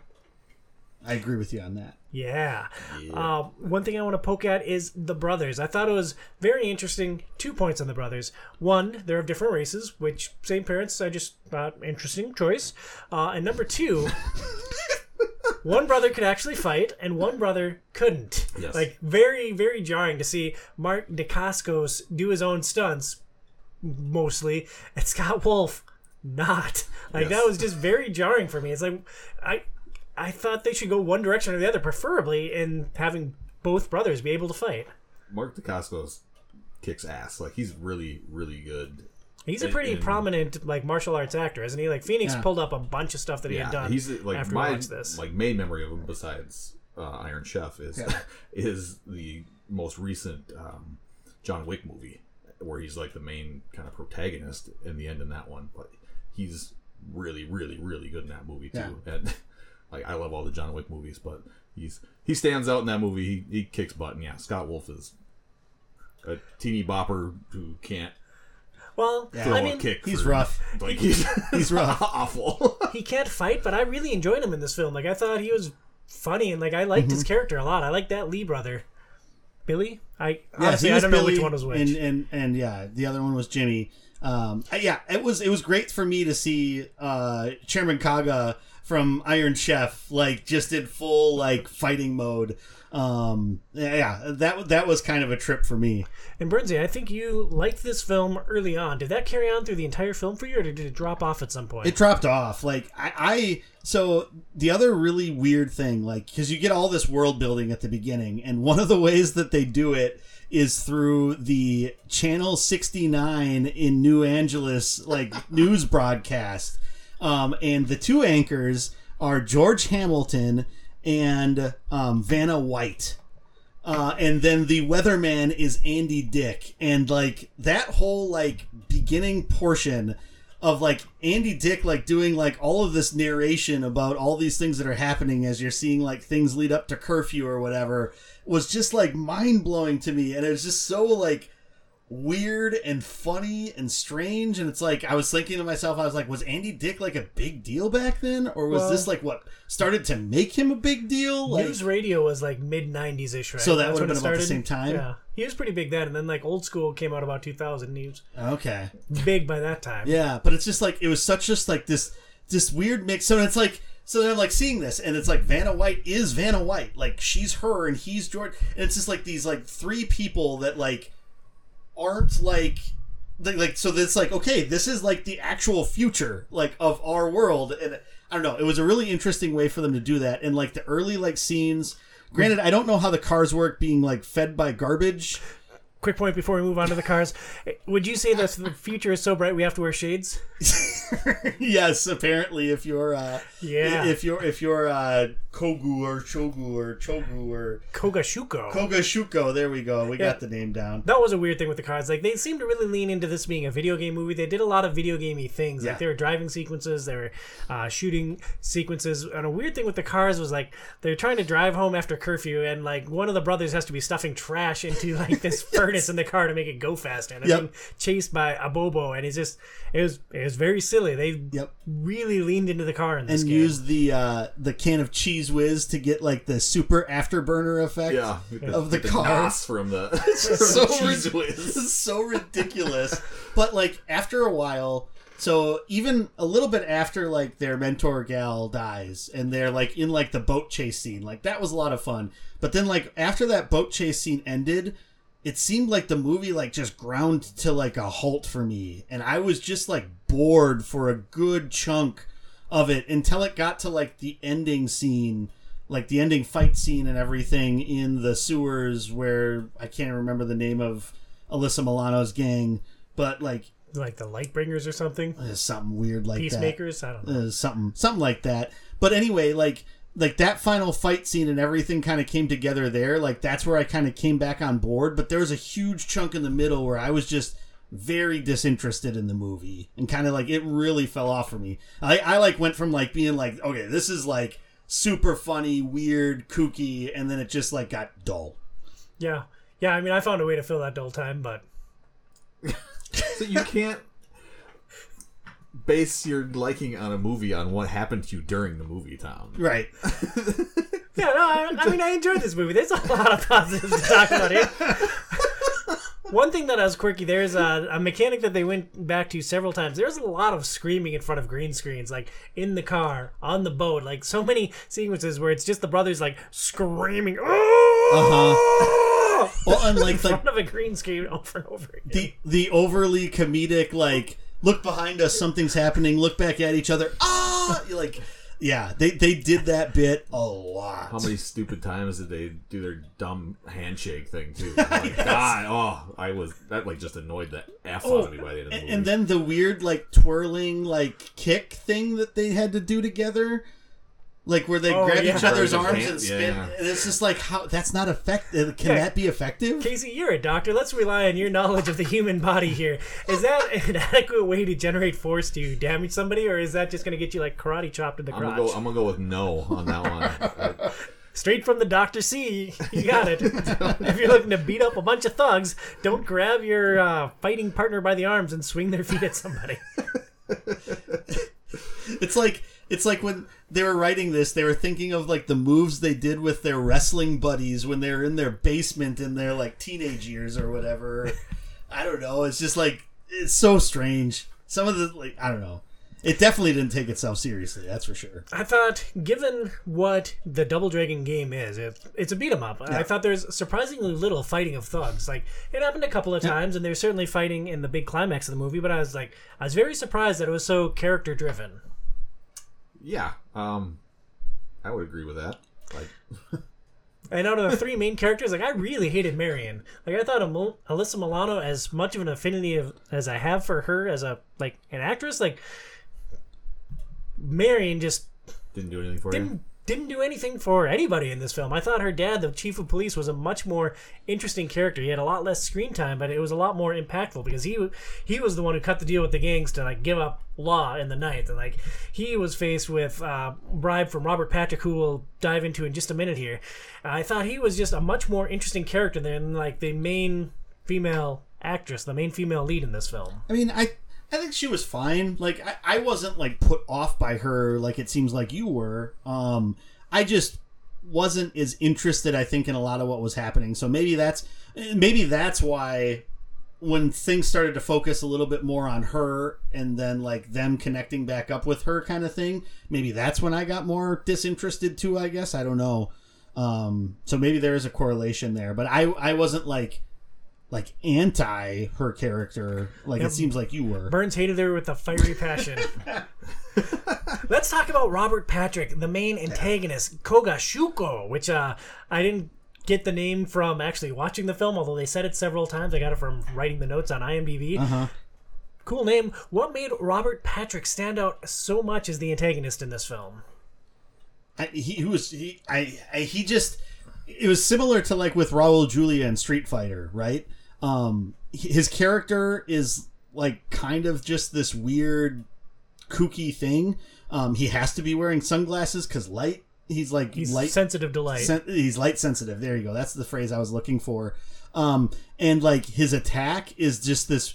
He, like, turns into, like, this, like, negative version of himself and flattens out and goes into the ground and then can, like, either, like, invisibly strangle, attack someone, or he can take over their body and then, like, act as them. Like, I don't know. It looked really weird.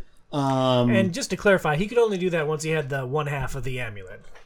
Once he had half the amulet, yeah. Yes. Yeah. Prior to that, he was just a generic 80s bad guy, which I thought he was awesome as.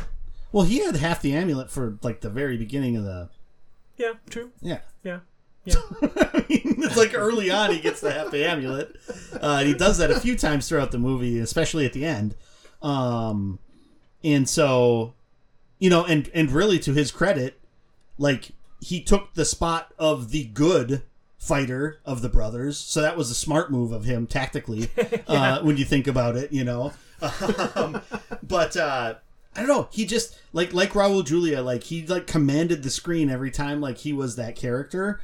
And just did a really good job I think, of that, and was fun to watch. And it's funny because if like you look at like him as the T-1000, like he's literally a robot or an android, depending on where we land on that one. He's a robot. Okay, he was a robot. And there's just not a lot. There's like, no like emotion with him at all in that. Whereas this, he got to just be a lot more funny and interesting, which I think was a lot of fun to watch him whenever he was on the screen. I think probably my favorite scene from any of the movies we're going to discuss today is when he united all the gangs. Like, he called this big meeting of all the rival gangs of New Angeles, and he got them all in one place, and there's like one spokesman that kind of spoke for the group, and he just murders them. Yep. And like assumes control. I thought that scene was awesome. They had all these like silly, dorky, like archetype gangs, and they're like, oh, all right, well, now we follow this guy. All right, cool.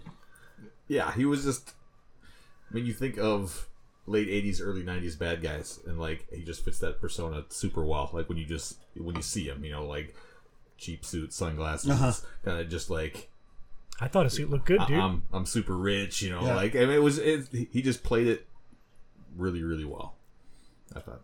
And the best of all of the thugs in the entire thing is the post officer that would just jump off of the top of a building at people and never hit anyone and probably just kill them. It happened like there's a couple of times where it's just like some of those thugs, they just like reckless abandon. I'm just going to jump off of this tall place and try to land on someone to take them out. And I kept trying to think back, like, as I was playing through the game, is that a person that I encountered ever in the game? Because it's odd that they did that so many times. And then there was that other goofy guy who had like that laugh. Yeah. And like he did that like 2 or 3 times. I'm like, is this a callback to the game and I'm not catching it because I don't remember this? I think he was just a callback to Salacious Crumb from Return of the Jedi. The little guy, Jabba the Hutt. I think Mohawk was a nod to the general like run-of-the-mill bad guys from the game. Yep. Lasher must have been an enemy in the games too. I know that they used her pretty extensively in like Double Dragon Neon, which released 10-ish years ago. Sure. I mean, but I don't remember the Postman. There's females with whips in the first one, so there is that, and then there's the big like bulbous dudes, which is what a Bobo turns into. Oh, there's definitely a Bobo. I remember the Bobo. That's like the one clear impression I have of this game from back in the day. Except I remember them having like this big round like cookie face. Yes. Yeah, I don't remember mailmen jumping off of buildings at me though, but it maybe came in like Double Dragon 2 or 3, which I didn't play as much. Casey, was this a film you enjoyed watching for the first time in 2022? No, it was, for me, it was pretty bad. Like I didn't enjoy much of this movie other than Mark Dacascos and Robert Patrick. I'm on the other end of the spectrum. I did truly enjoy this film. It drug a little bit for me, and all jokes aside, overall I thought this was an enjoyable package. Yes. Was it big? Yeah, I've heard, I thought it was a fair size. I thought it was fine. You're talking about the film now, to be clear. Yes. I'm not sure it holds up aside from seeing some well-known folks being in something very, very strange. I don't know that in 2022 a lot of people, hence why it's the only one that's not on Metacritic. I'm guessing people just haven't revisited it or updated whatever rankings of the movie would have existed so that it can be counted by Metacritic. I don't know how Metacritic works for older things like this. I was surprised any of these films had Metacritic ratings to be. Yeah. But I thought, I'll check as we use it standardly. Casey, final thoughts on Double Dragon? Yeah, it was, like I said, pretty gross. Like I said, Mark Dacascos and Robert Patrick. Only reason to see this movie. This movie, I actually fell asleep twice during. Once like right in the middle. We sound like the oldest men, like we're all talking about. But that's all. But like Burns, you kind of said that. Like it was sort of exciting in the beginning, but there was a point in time where it did fall off, and that's I fell asleep at that point, and then like I woke up at like 4 a.m, and I'm like, well, that sucked. So then I went back to it again, and I fell asleep. Like I started at that point, fell asleep probably like 30 minutes later the next night, and then I had to watch it. So like it was really tough for me to get through all the way to the end of the movie. Yeah, it had just a couple decent moments. Like I said, Mark Dacascos' martial arts being one of the main reasons to watch this movie. And Burnsy? Yeah, so one of the other things about it that stood out to me is when they do like the CG stuff of like, so for instance, when a Bobo is chasing them and they throw a newspaper on, or a map, I think, on his window so he can't see, he puts his telescope up, and it's like those very old school early 90s rudimentary 3D graphics. And that was like a good callback to back in the day. It was a good like video game moment. Yeah. And then there's like her brother, Marion's brother, is playing VR. And he's just like, and it's like the same type of thing. It's like just this really rudimentary thing of like this kind of like almost a roller coaster thing, like on this just very basic 3D plane. And so that was interesting to see and kind of like gave me a little bit of nostalgia. But otherwise, I think the movie was mediocre at best. Not enjoyable as a whole, but it had parts that were enjoyable. I thought it was a lot of fun, and kudos on the world building in this film. Mm-hmm. It was an interesting scene. Sorry to go back, but like in the games, they aren't really in that dystopian kind of universe. So it's kind of strange that they took that turn, and it was one thing that was actually, I think, fit well with the movie and the characters and everything that was in it. So that was a good choice. Yep, these guys are crazy. Check out Double Dragon. For our next movie, we're going to tackle Wing Commander, the most recent of these films, released in 1999 with a stellar Metacritic score of 21.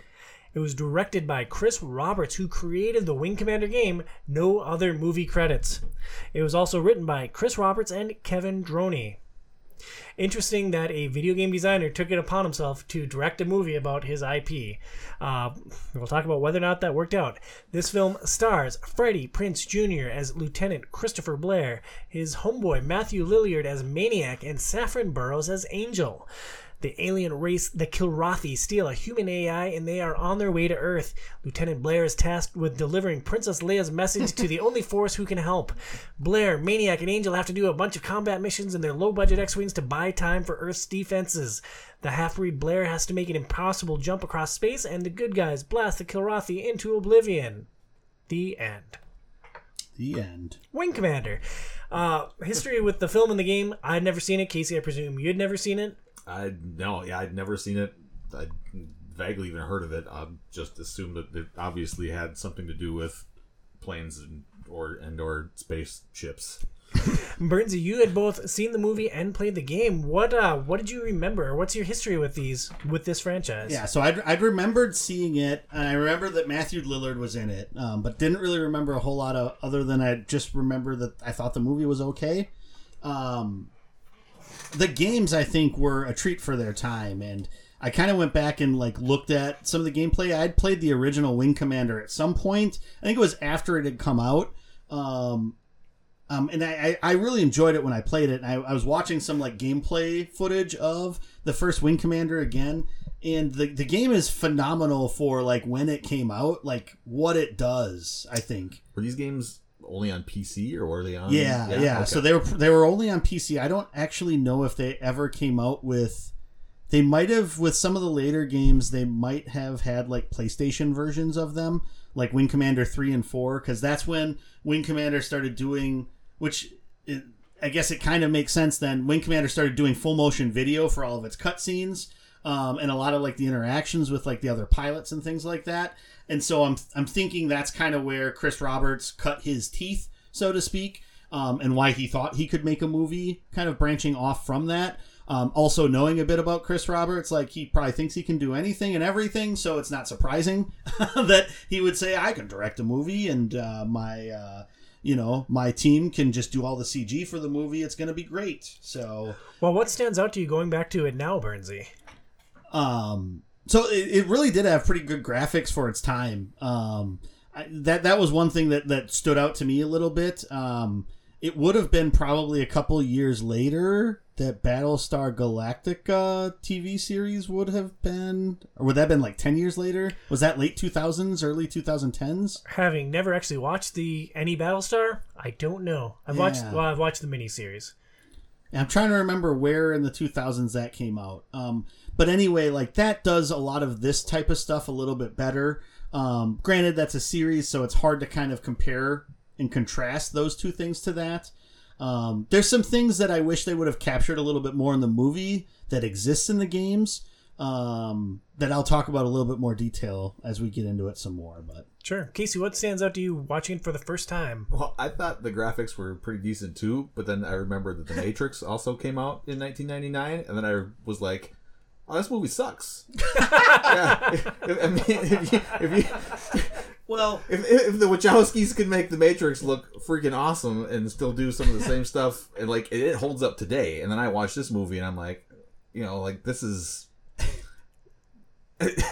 Compared to the other movies that we've watched in the 90s, fine. Great. I mean, the graphics are pretty good, but compared to what they could have done in 1999... I mean, you're also comparing this to, like, when it came out, like, The Matrix, what it did was revolutionary for CG and everything like that. Like that was, like, a quantum leap forward in what you could do with CG in a movie. And so, like... It's like saying that, it's like you're comparing something to the best of whatever happened to that point. It's like saying that, I'm trying to think of a good analogy, but I can't. But you're basically saying that this thing is a turd because it's not as good as the best thing that ever happened at that time. Well, I mean, I guess my point is that the technology was there. Granted, yes, The Matrix was revolutionary, and it's awesome. And like I said, it still holds up today to being in my opinion, one of the best movies I think ever made, in my opinion. Mm-hmm. Would you say it's more or less influential than the original Clerks film? More. I love Clerks, but the Matrix has done way more than the original Clerks movie.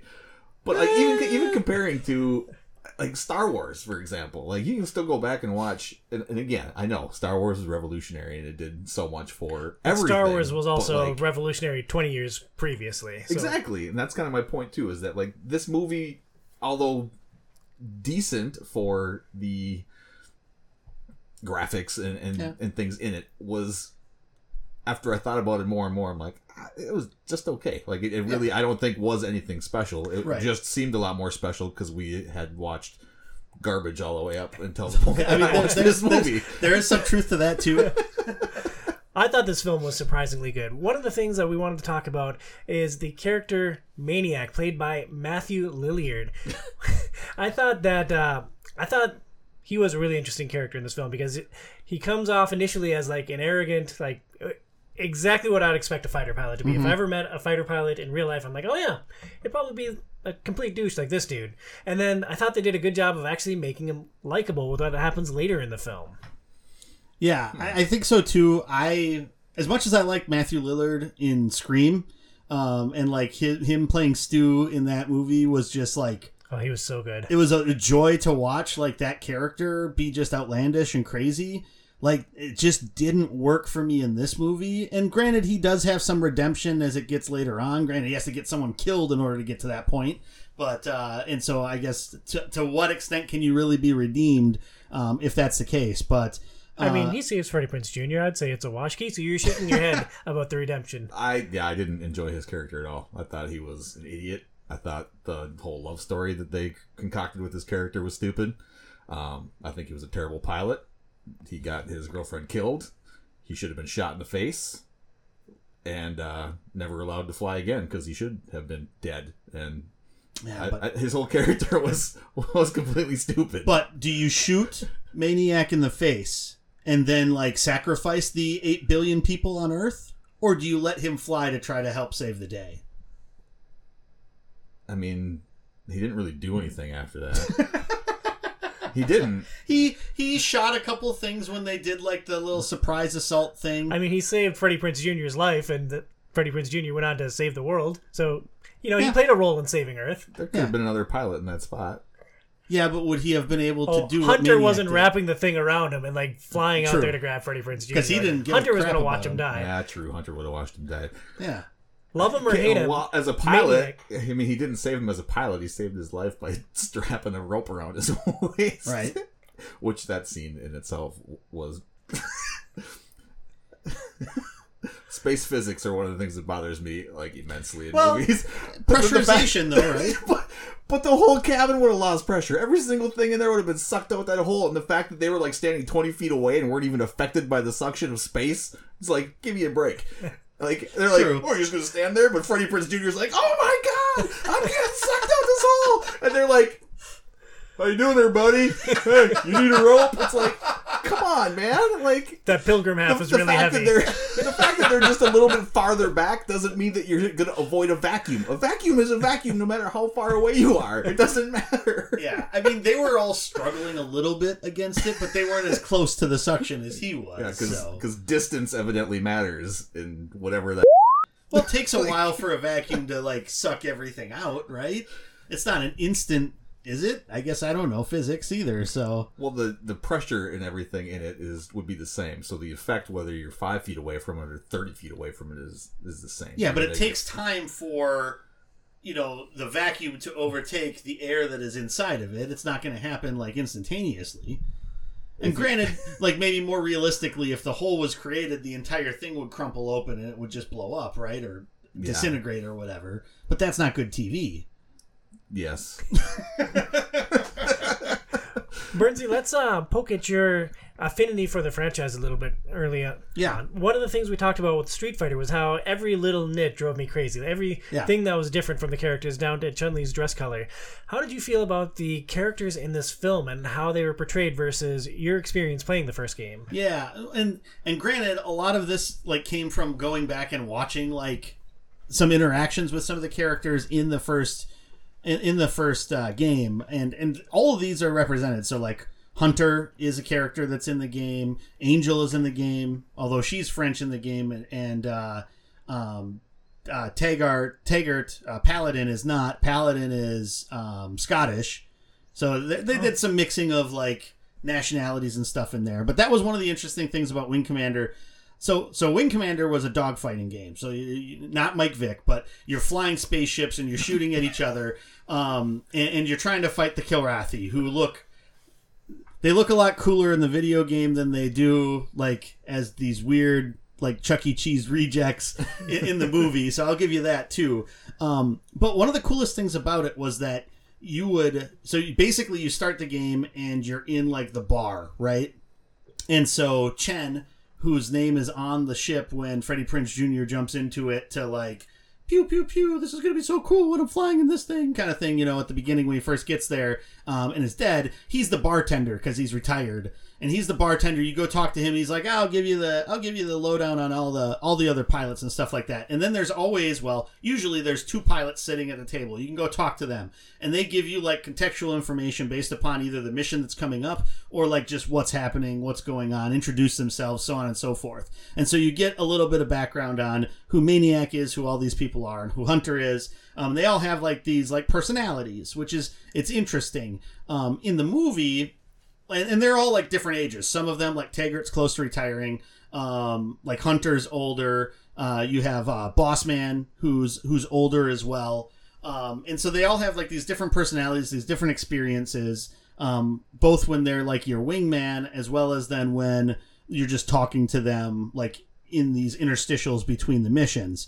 And then what'll happen is, if you go out on missions and characters die, so, like, if your wingman gets shot down, like, when you come back, you have a debriefing, you talk about it, they say that they died, so on and so forth. So it's interesting. The playthrough I was watching, Maniac gets killed, and then he comes back, and then basically the guy was just like, yeah, he was careless, he was reckless. Don't blame yourself too much for him. Like, he kind of got what was coming to him, even though he was a good pilot, kind of thing. And then after you have your debrief, you go and there's a memorial service for the pilot that died, and the commander will say, like, a little bit about them. Usually it's in a positive light compared to what the debriefing maybe was talking about. And then, like, they, like, shoot the casket or let the casket go off into space, and then, like, they play taps. And I remember, like, that specifically from, like, the game and how cool that was. And it's like, well, why don't you have a scene like that in here, like, after one of the characters dies? Like, I don't know. I just felt like that would have been an interesting way to tie into the original games and give that some of the weight instead of just saying, oh, well, they didn't exist. kind of thing, and fighting against that a little bit, you know. That sounds really powerful, and it sounds really interesting, and it makes me think that the simulation genre is just a better fit for movies than fighting games. Right. I think so too. There's a little bit more of a chance for story, because in fighting games, like, it's all about you versus the other person, right? And the characters look cool, they do interesting things, but you don't need necessarily the backstory and everything like that. And so they can just be this like one page of text, and that's what the background is on this person. Whereas in the game, you sort of envelop this or develop this background with them, that you find out as you interact with them. But then also, like, as you go out on missions with certain people, you'll like certain people as your wingman compared to others, possibly because in the AI that they have in the game, they maybe act a little bit differently. So I think that's interesting. The other thing is, they're all different ages in that, whereas in the movie, they're all like these mid-20-somethings as the pilots, and that's it. And like some of the older people are like the commanders of the bigger ship and everything, the Tiger Claw and so on.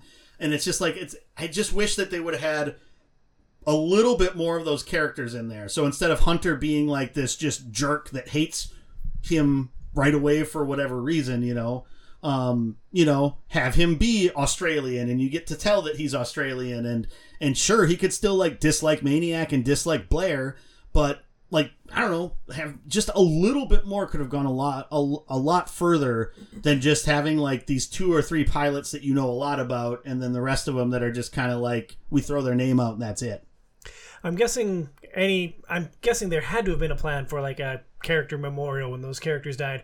Could but be. I'd guess that it got cut because of the pacing of the film. Could be. Because this film moves along very, very quickly. Like, they're always on the move. There's an overbearing sense of the clock running out. Like, they have to get to Earth before the Kilrathi do, or it's goodbye planet Earth. Yeah, it's a very much like Battlestar Galactica in that sense. Like, Battlestar Galactica, the whole series has just like this momentum of you're going from like just one mess of almost getting eradicated to the next mess of almost getting eradicated. Was that a similar theme in the game? Was that overbearing sense of time? Not in the first game anyway. I don't know if in the later games more of that comes out. In the first game, it's a little bit more like you're doing these different missions. You're always like interacting against or with the Kilrathi in some way, shape, or form. So sometimes it's like, oh, you go to this system and they have a base there and they're trying to get supplies, so you got to shoot down their ships. The interesting thing about the games is that if you have more success or less success in missions, it branches off and different things happen. So for instance, if you shoot down all of the transports that are going down to the Kilrathi stronghold that's on a planet, then the rebels that are on that planet are going to be able to overthrow the Kilrathi. And so that sets the Kilrathi back overall. There's like this one time where you have to protect a supply ship that's going to bring medications to these other to this human Terran base that's on a planet, because they're getting eradicated by this virus, and if that doesn't get down there, then that planet will get wiped out. So there's like interesting ways that the story branches with that game, which in like a game that came out in like the 1990, like that was huge at the time. Like it won lots of Game of the Year awards, and it's one of the more influential like series, even though it's been forgotten because there hasn't been anything that's come out since like the late 90s. Actually, there was one thing that came out on Xbox Live Arcade, but it was Wing Commander only in name, basically. It was more of like a 3D like top-down shooter type of thing, more of a shmup than it was like an actual game. So like the movie, then getting back to like where we were talking about it, like overall, like the movie just kind of was boring. Like there's a lot of these things going on, and there's some interesting action scenes, but then it just like kind of just like dully moves between them at times. I don't know. It was a weird thing. Like it was better than some of the things that we watched for sure. But it's like it was missing something, and I don't know. I'm not 100% sure exactly what that was. I'm surprised to hear that as your take, because I enjoyed this film. Like, I thought the pacing was really good. I thought they kept moving up. I thought the combat was really interesting with the ships. I was watching with Phoenix, and she has a huge affinity for submarine movies. And like when they're bombing the craters, she's like, "Oh, that's a submarine tactic." I'm like, "Oh." So there's a lot of like submarine combat in space. I thought that was just really cool. And she loved the scene where Taggart broadsides the other ship. Yep. And like suckers them in and then broadsides them. And I don't know. I really enjoyed this film. Casey, you didn't like The Pilgrims. I didn't really get it. I mean, we got a little bit of backstory on it, but like in the end, when he's like, "Oh, you're the only one who can save us. Like, you have to like do this. There's no way that anybody else can do what you do. Like, there's so many different like the codes and stuff he had to type in. And in the end, he was just typing the same code into the thing over and over and over and over and over again. I'm like, dude's type faster, or dude's a fast typer. So think of it this way, Casey. So you know how you're just innately good at so many things? Yes. The Pilgrims are that at space travel. So they can just... They're like space cases. Now do you get why we hate you? So it's like they can just... They have a knack for like navigating space and knowing it's like, okay, I'm in this situation. I need to go this direction or do this thing and chart these coordinates this way. So something sort of like how... and this is maybe a bad example, but in Rain Man, when they drop the matchsticks and he can just count them right away. So they're like that. See, I think my point though is that like he's just typing the same coordinate in that they already had. It's like anybody could have done that. He just kept entering it, like, and the computer's like, lost coordinate, retype coordinate, and he like typed the same coordinate in. Lost coordinate, retype. He typed the same coordinate in. It's like, dude had one coordinate. Like, he could just type it in super fast. Like, you're telling me nobody else could have done that? And like, I get, like, I know where they were trying to go with it, but they did a really terrible job at portraying how important that Pilgrim character actually was to the overarching story of it. In the end, I was just like, big whoop. Like, anybody could have honestly done that. It was just like, typing the same thing over and over again, over and over again, over again. It's not like, unless there's some sort of like, whoops, as I whack the microphone here, some sort of like aura about them as they're going through these holes that they just automatically end up wherever they want to end up. Like, if they're just thinking like, all right, here's where I want to go, and like they just suck through and like, hey, look it, we made it, we did it. I didn't have to do anything despite my super fast typing on this keypad into the same thing over and over.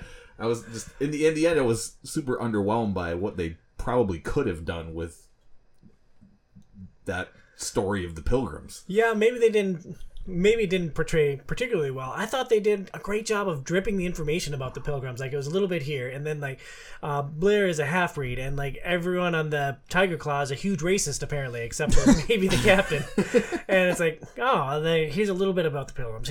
Here's a little bit more about the Pilgrims. Here's another little bit about the Pilgrims. I thought it was just great storytelling the way they gave us a little bit more here and here and here. Yeah, I mean, I thought that was okay. I just I always get frustrated when there's just like, as a plot device, we need to have this person just outright hate this other person, and then there's no way to get past it except for, oh, now magically they're past it. And so like the second in command on the ship like hates Blair with a fiery passion because he's a Pilgrim. And apparently he was a tactical idiot too. Like, how did he rise to second in command? Yeah. But like in the end, like he's like, hey Paladin, you want a coffee? This is the only thing I'm good at.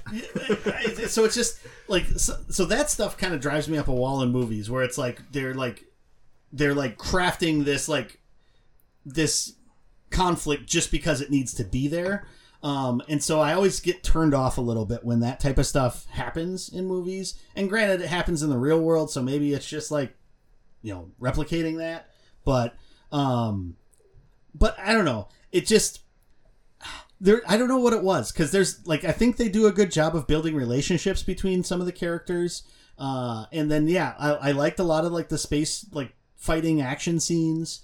I think they did a really good job of like when they're going out on missions and everything like that. I thought it was curious when they did like the breach of the other ship. It's like, are these fighter pilots like the only Marines that they have? Like, why are they doing everything? Why are they the jack of all trades? And why is Angel like the wing commander going on every single mission? Like, isn't she an important person who should delegate from time to time? Like, do you really put your most important tactical asset like out in the field on every single mission? Yeah, like the commander probably would never have gone out unless it was like a desperate situation. And I don't know if like they're probably if they're trying to explain that away because like the former wing commander had died, and so then I don't know that part of it. Well, maybe they should have learned from him dying that the wing commander shouldn't be up there. Right. I don't know. So that was a little weird too. I'll agree with you on that. I thought that their reveal with Paladin was awesome because like he's around for like the whole film, and you don't realize that he's someone important until a critical moment. It's like, oh, well, that was really interesting. That's really well done. Yeah, and like the tension of that scene, I think they did really well with that too. And then how like he was able to get them to change tactic so that it would end up saving the day instead of like leading to everyone's doom. And now, Casey, let me put you in a theoretical situation here. Like, say you're a fighter pilot and, like, all of humanity is at risk. And, like, you're a single guy. You just started being a fighter pilot.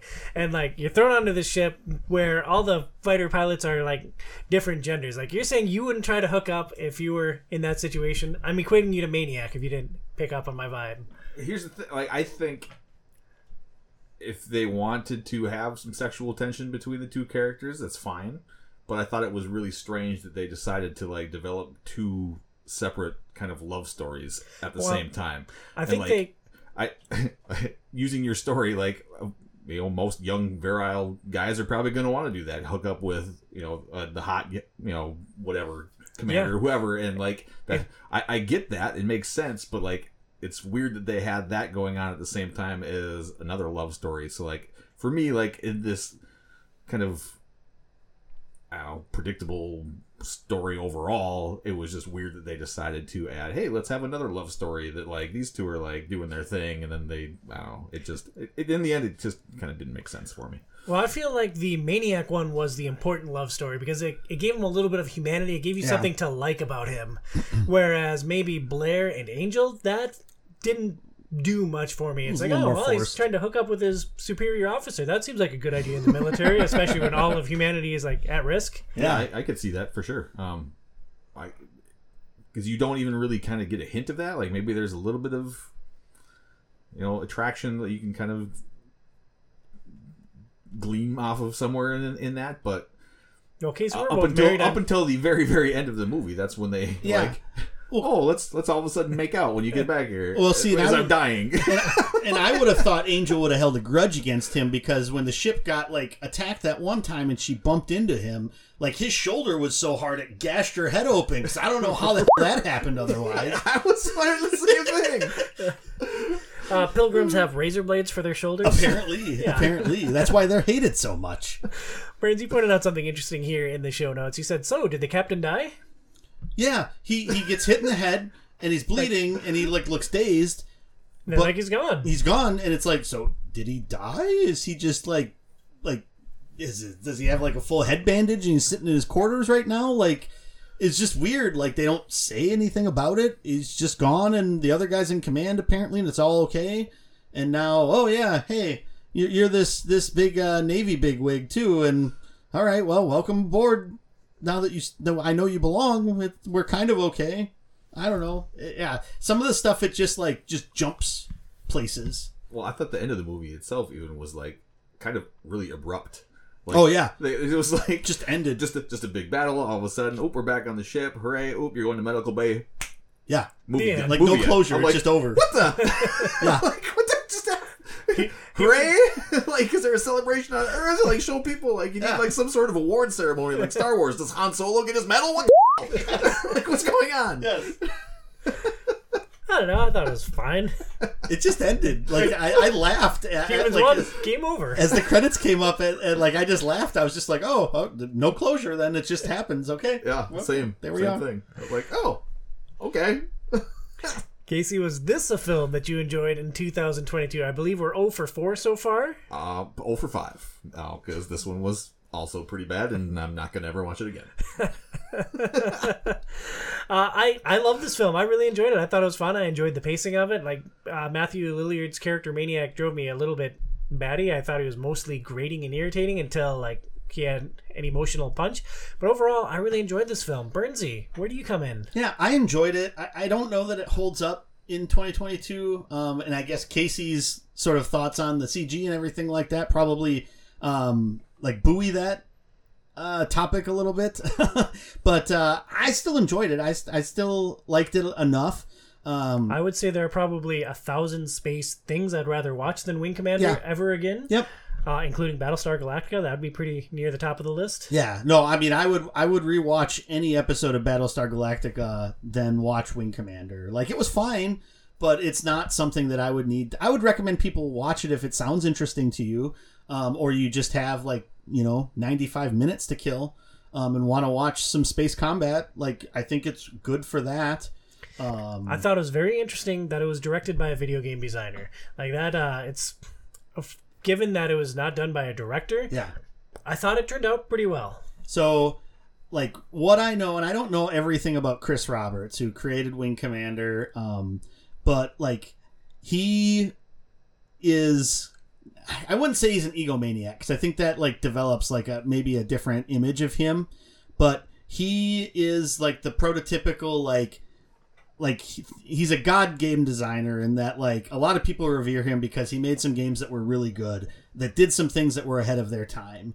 And now, as time has gone on, he's gotten to the point where he's trying to do everything but does nothing, right? So, I guess famously, that basically they started a Kickstarter over 10 years ago for the basic spiritual successor, a modern version of Wing Commander that is called Star Citizen, that's going to be this huge space universe. Basically, let's mix Wing Commander with EVE Online, all of these things that you can do. And it's a game that they've been working on for over 10 years and still has no release date, has taken in tens of millions of dollars from crowdfunding, various crowdfunding sources, and taken money from people. People have been playing the game for years in early access because they've paid hundreds of thousands of dollars for ships in this game that hasn't been released yet. And so it's crazy to me, like, the status of where, like, this guy is at nowadays. That's what terrifies me about crowdfunding something. Yeah. We talk about crowdfunding every January in our New Year, New Games show, and I think it's really interesting, and I want to support independent creators, and I want great projects to come to light, but I'm so worried that I would commit any amount of money to a project like Star Citizen and then never see it. Like, at this stage of my life, like, I am too conservative with my spending. Like, I want to buy a finished product. I want to go to the store and buy the thing, or, like, buy the download online. Like, that is what terrifies me about crowdfunding. Yeah, it's strange. It's a weird world when you look at things from that lens. The one interesting thing about Wing Commander is it was the highest rated game or movie that we watched on IMDb out of the 6. Blech. Not the highest rated on Metacritic, but the highest rated on IMDb, which I thought that was interesting anyway. Yeah, I think, like, production-wise, this was probably the highest production of any of the movies that we watched. But it's still, in the end, for me, the predictable story and forced love interest just kind of, in the end, ruined it for me. I just couldn't get past it. Yeah, Wing Commander. Next, we talk about our final movie before we rank all of the video game movies we've ever talked about on Outside is Overrated. Released in 1993, Super Mario Bros. Has a Metacritic rating of 35. This film was directed by Annabelle Jankin and Rocky Morton. They primarily did music videos, The Max Headroom Show, and they both directed DOA. Have you guys ever watched that film? Never. I have not. It looks interesting. It's Dennis Quaid and Meg Ryan. Dude was poisoned and has like 24 hours to live and is trying to figure out who killed him. Oh. Okay, actually, that sounds familiar now that you explained it. Yeah, no, the trailer looks super interesting. I'm like, oh, that's the only other movie that they've ever done. Or that was their first movie, I think, and then Super Mario Bros. Was their second. I mean, Max Headroom, like, that was a classic back in this early 90s time frame. Yeah, I never saw it. You never saw Max Headroom? I mean, it's not. That was like an MTV thing. It wasn't a. Yeah, I didn't have cable until I went to college. So, Yeah, like, that anything was- that was on MTV in the 90s? Nope. That was interesting for sure. This film stars Bob Hoskins as Mario from Who Framed Roger Rabbit, John Leguizamo as Luigi, Dennis Hopper as King Koopa, and Samantha Mathis as Daisy. A quick recap: dinosaurs were banished to an alternate dimension when an asteroid hit Earth. They continued to evolve. Luigi meets Daisy and falls in love and chases her to that other dimension. King Koopa is trying to merge the dimensions. The plumbers have to navigate a strange new world where dinosaurs are de-evolved into Goombas. The end. Yeah. That's strangely it. That's Yep. exactly what I envisioned from the series. I mean, of video games. So Our history with the film and the game, everybody's played Super Mario Brothers, right? Yeah. Like, certainly anyone that listens to a gaming or nerd podcast must have some familiarity with Super Mario Brothers. If you don't, hit me up on Twitter at TomSolochicOIO, and I'd be fascinated to know what rock you've lived under and why you listen to this silly show. So of all the, like, I've played most of the Mario games. The only ones I missed would have been like the Wii U and Wii games. Oh, and the GameCube games. But anyway, I all the early ones, and then like the Odyssey, which released on the Switch. And funnily enough, the only one I've actually ever beaten is Super Mario Odyssey. I think the only one I've beaten was the original. Yeah, I don't think I ever finished. I beat Galaxy too. You never played Galaxy? No, it's GameCube. I never had a GameCube. That was Wii. I never had a Wii. Yeah, you missed out. Those are some good games, man. Yeah, that's what I've heard. Especially Galaxy. A lot of people like Galaxy a lot. Yeah, you can buy the 3D Classics bundle on Switch and play it now. Can you? I don't think they sell it anymore. Oh, well, buy a They pre-owned sold copy. it for like a year, and it was they did the Nintendo thing where it's like, hey, we're gonna have this, but by March 31st, it's gonna go away. I think you can buy it like secondhand still, the cartridge of it, or whatever. No, they all self-destructed after the year. I mean, if Nintendo could do it, they would find a way to frickin' do it. Had either of you seen the movie? I remember watching it in the movie theaters as a kid. I went with a neighbor or a friend or someone, and I remember thinking it was the worst movie that I would ever see in my entire life. I have seen it. I did not see it in theaters, but I'm pretty sure I rented it from Steve's World or Main Attractions or something at some point in time and watched it. Way to plug the highlights of Mora, Minnesota. Exactly. You didn't get it from Festival Foods? They had a video rental section. It could have been from Festival. You're right. You're Yeah. right. Totally forgot about that. I don't know if I ever actually saw the whole thing. I remember seeing like snippets of it. Like I remember seeing Dennis Hopper as King Koopa. And I remember seeing like the weird looking Goombas and everything like that. But I don't think I ever actually saw it as a kid. Turns out you missed out. This film, and going back to it now, it is quirky and weird. Casey, what stood out to you? Yeah, it's super weird. And the other thing that stood out to me was the song "Walk the Dinosaur." Yeah, dinosaur. Yeah, that still slaps. Yeah. That's good. That's a good one. I wonder if like open the door, get on the floor, everybody walk the dinosaur. So I really wanted to look it up to see if that was made for this movie. I did look it up.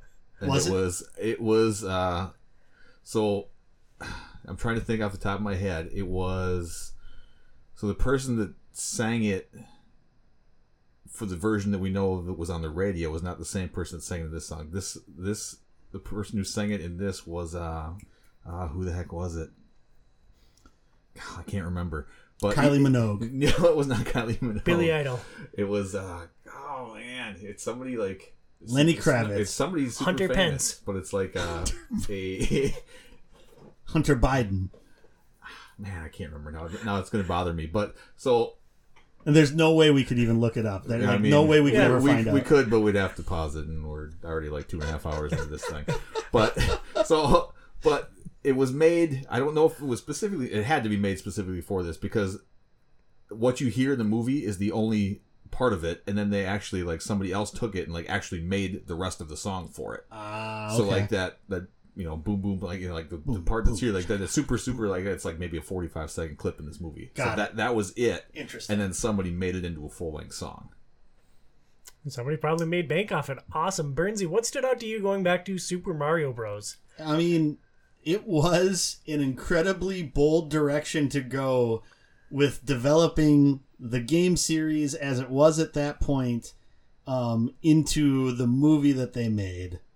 Like it's by far the like farthest cry from what the games were out of like any of these movies that we've watched other than this. Yeah, I agree. Did it work? Did you enjoy this film? I enjoyed it a lot more than I thought. I mean, Was it mostly the Tom commentary as we watched this film together? I mean, I did have a lot of fun watching it with you and Phoenix, so there's that. George Clinton. That's who sings it in this movie. Oh, okay. Yeah, and then Bill's brother. Yes, Bill. You guys know who George Clinton is, don't you? I have no idea. Bill No. played saxophone for him. Oh. So okay. Now we have to go somewhere else with this. Is that so? The person that did the music for Mortal Kombat, okay, different George Clinton. was George S. Clinton. Oh, get out of town. But he looks more like he could be Bill Clinton's brother than actual George Clinton that did Walk the Dinosaur. Little different. Yeah, just touch. Just touch. Boom, boom.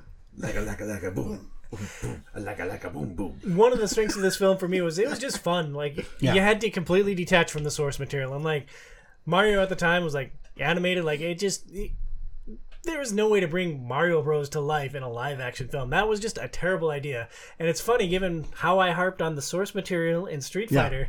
Here I'm just like, whatever. It's like a completely separate and different thing. Okay, they're plumbers. They're named Mario and Luigi. All right, good enough. Let's roll. They're named Mario and Luigi Mario.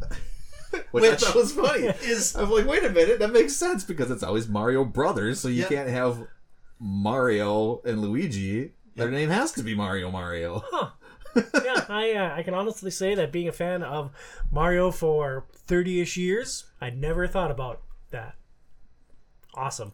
I thought it was really... Phoenix and I both thought that it was really interesting to think about the dinos' continued evolution. Like, if they were still alive and out there somewhere, what would they look like today? And, like... Evidently like humans. Yeah, a lot like humans, except they like to, like, bathe in mud in their clothes. Well, I mean, And eat weird stuff. So then, ironically, they became fossils in real life, right? So really, they're just bathing in mud like forever. They were meant to. So it's kind of sweet, the way that they ended there. Burnsy, what did you think about this game trying to ground the Mario Bros. In reality?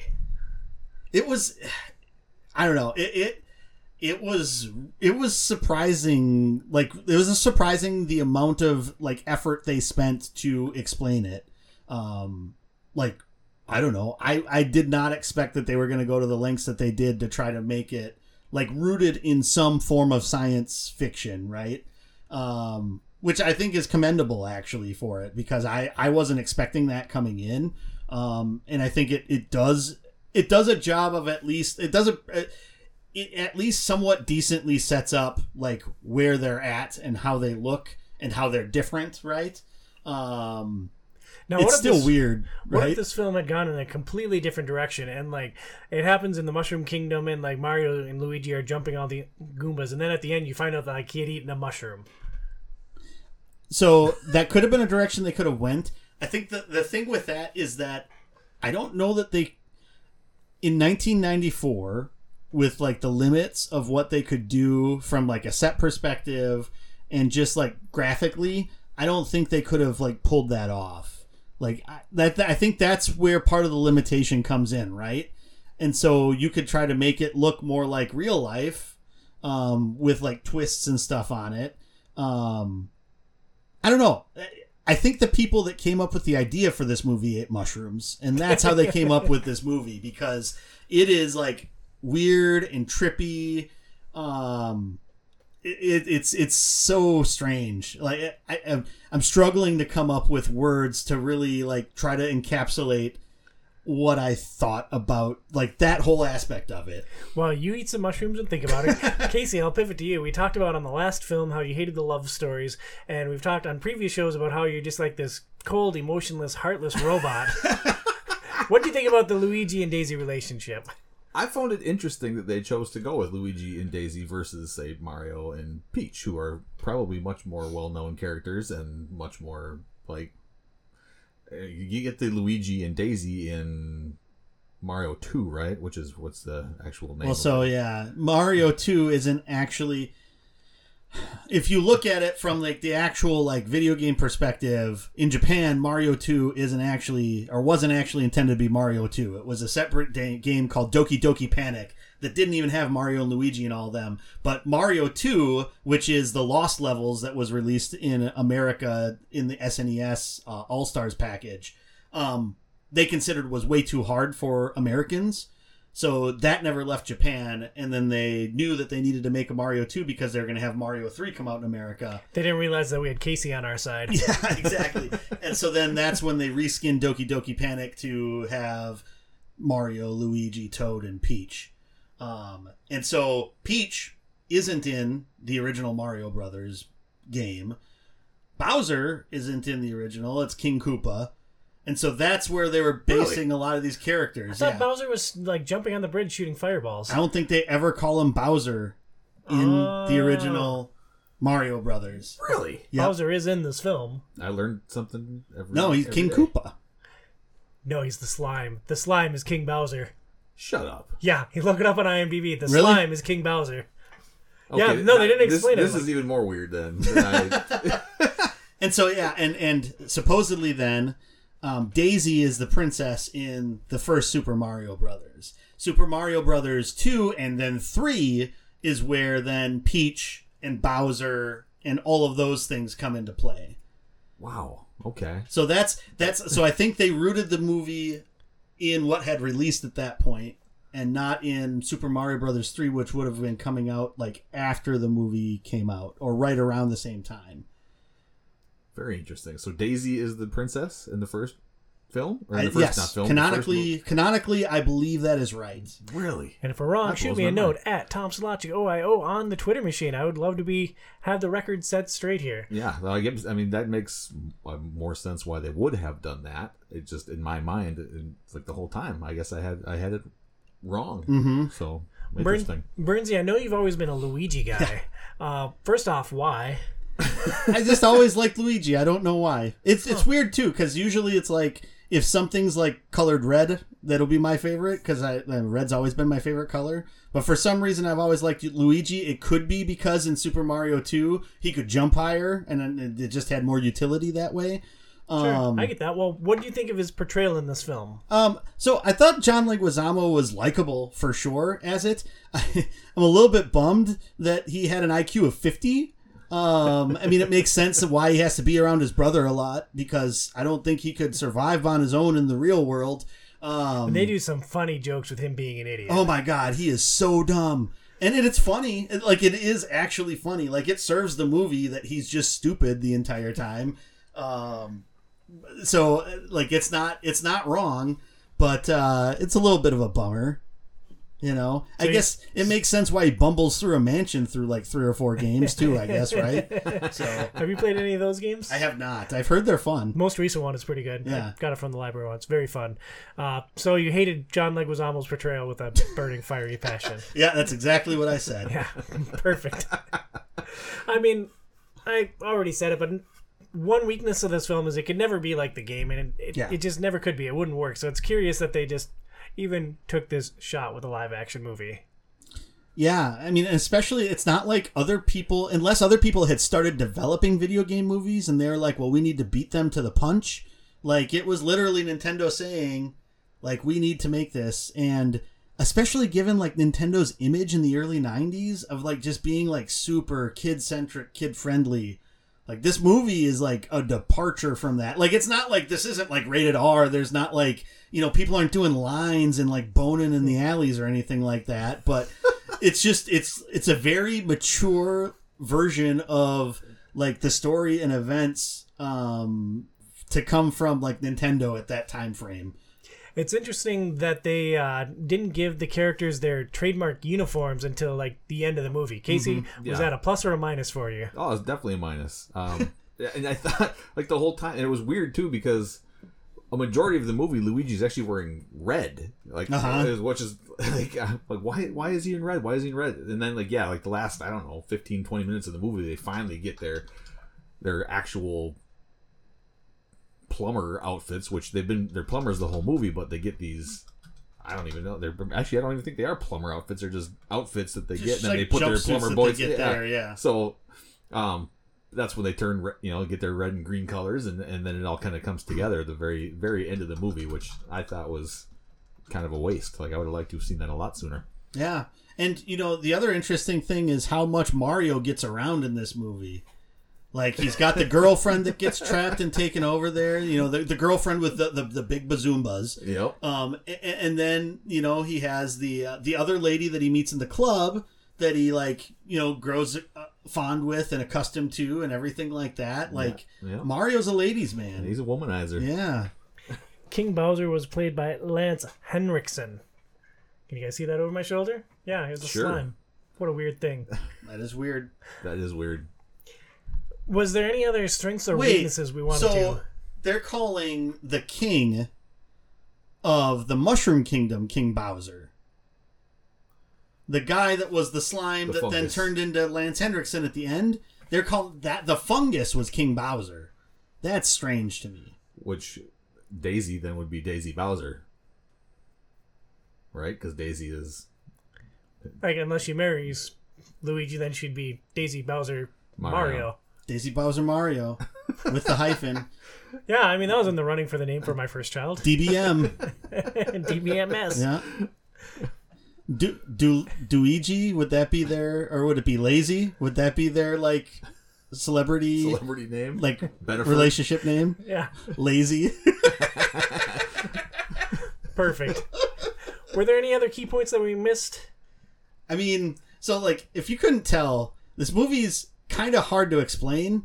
I could only imagine like being Bob Hoskins trying to make sense of this in order to act in this movie.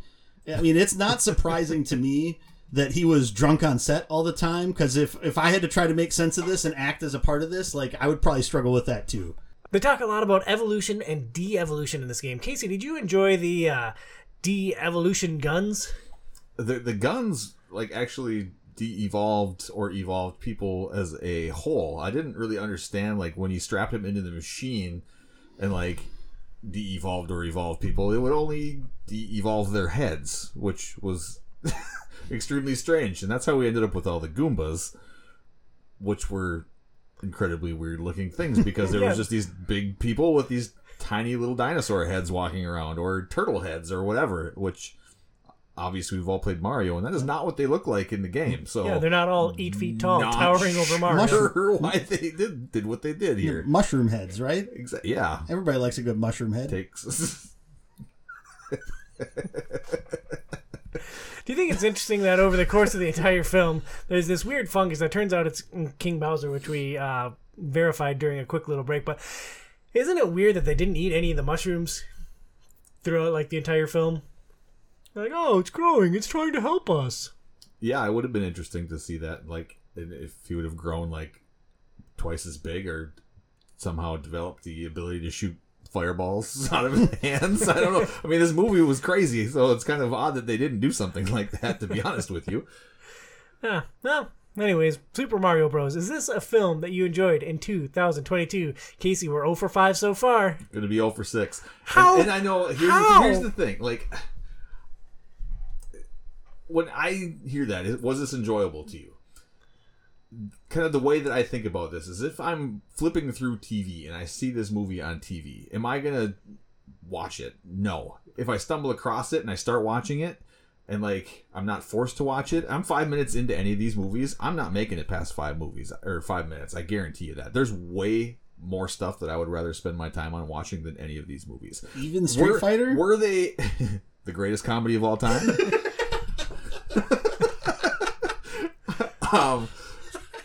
So that's my thought, and I get it. Like, enjoyment is a way that you can interpret that many ways, I guess is what I'm trying to get at.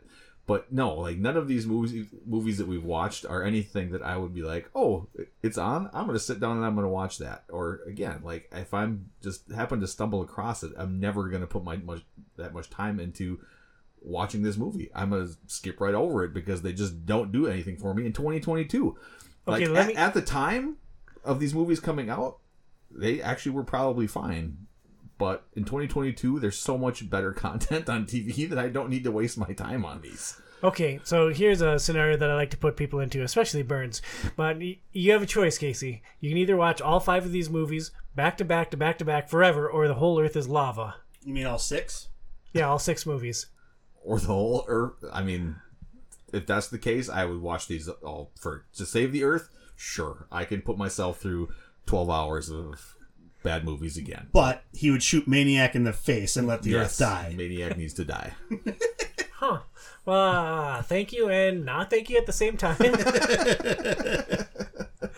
I enjoyed this film. Burns, I think we both had a good time watching it. Like, we were just hanging out, and I ran my mouth the entire film, so I don't know if that added to it or took away from it for you, but I had a ball with it. Where did you come in on this film? I enjoyed it a lot more than I thought. Oh, me would. too. Yeah. Like, I guess my standard's a little different from Casey's. Like, you equate it to flipping through channels where there's a lot of competition. I kind of try to take it in a vacuum. It's like, I sat down, I watched this thing. Did I like it?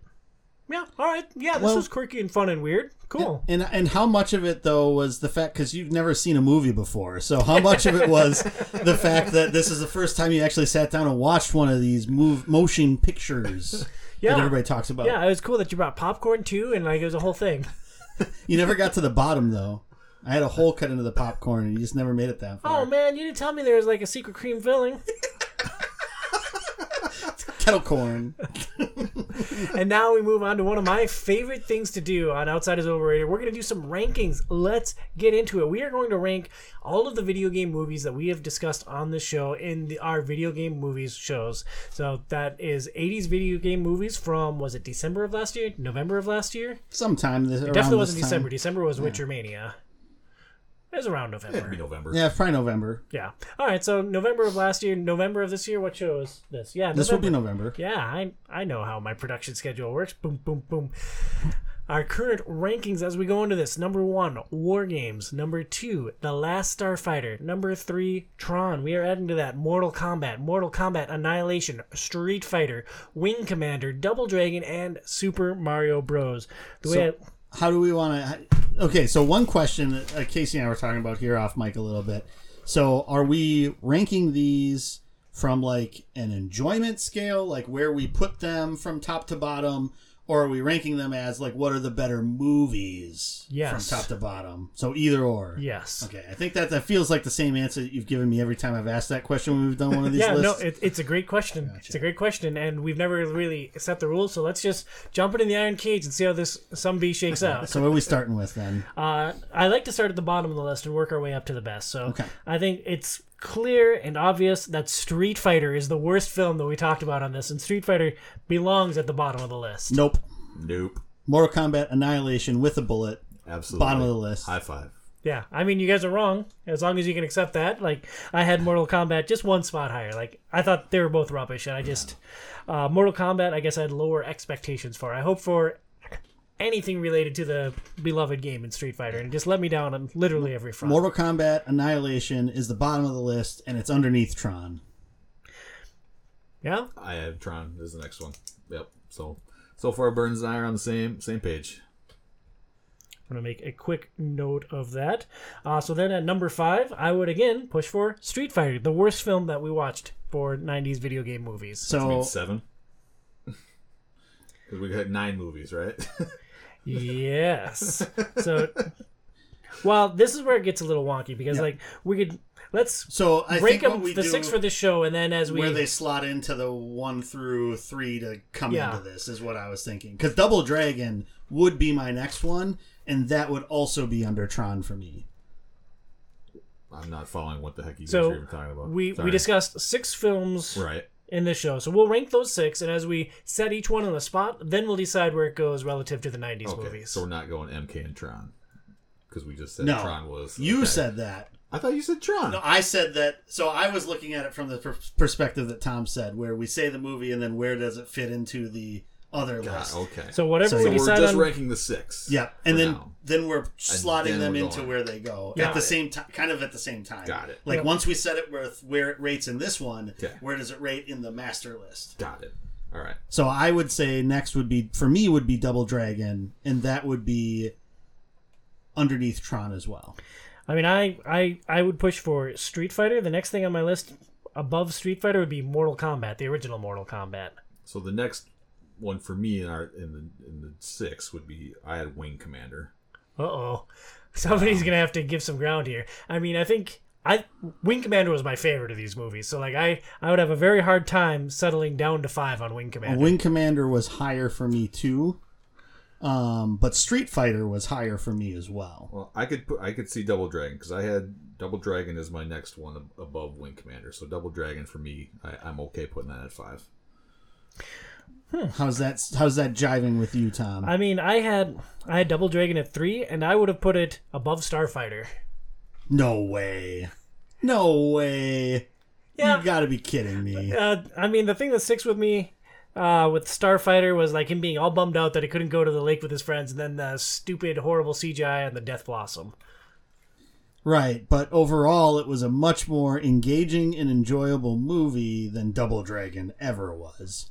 I had Last Starfighter below Double Dragon. Really? Overall, yeah. Interesting. Wow. I mean, I'm not ready to die in the hill. Like, I could slide Double Dragon into 5, and I won't lose sleep over it. I really hated Street Fighter, and I'm going to argue it for every point until it settles in. I mean, I could see Street Fighter going next, All right. but I had it above Double Dragon still. I mean, I had Street Fighter above Annihilation, but no, I didn't. It's just after we ranked Annihilation. I had both Street Fighter and Annihilation below Tron. Those were the only movies that I had below Tron. Casey, do you have anything else? No, Annihilation was the only movie I had below Tron. Double Dragon I had below Tron. That was the only one.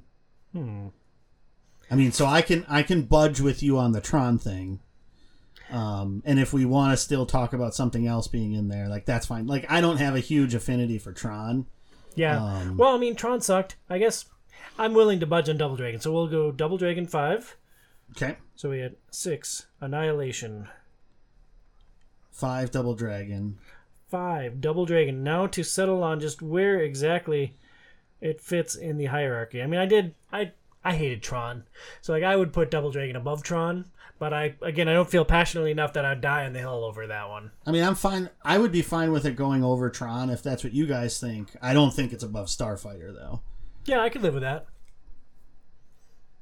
Sure.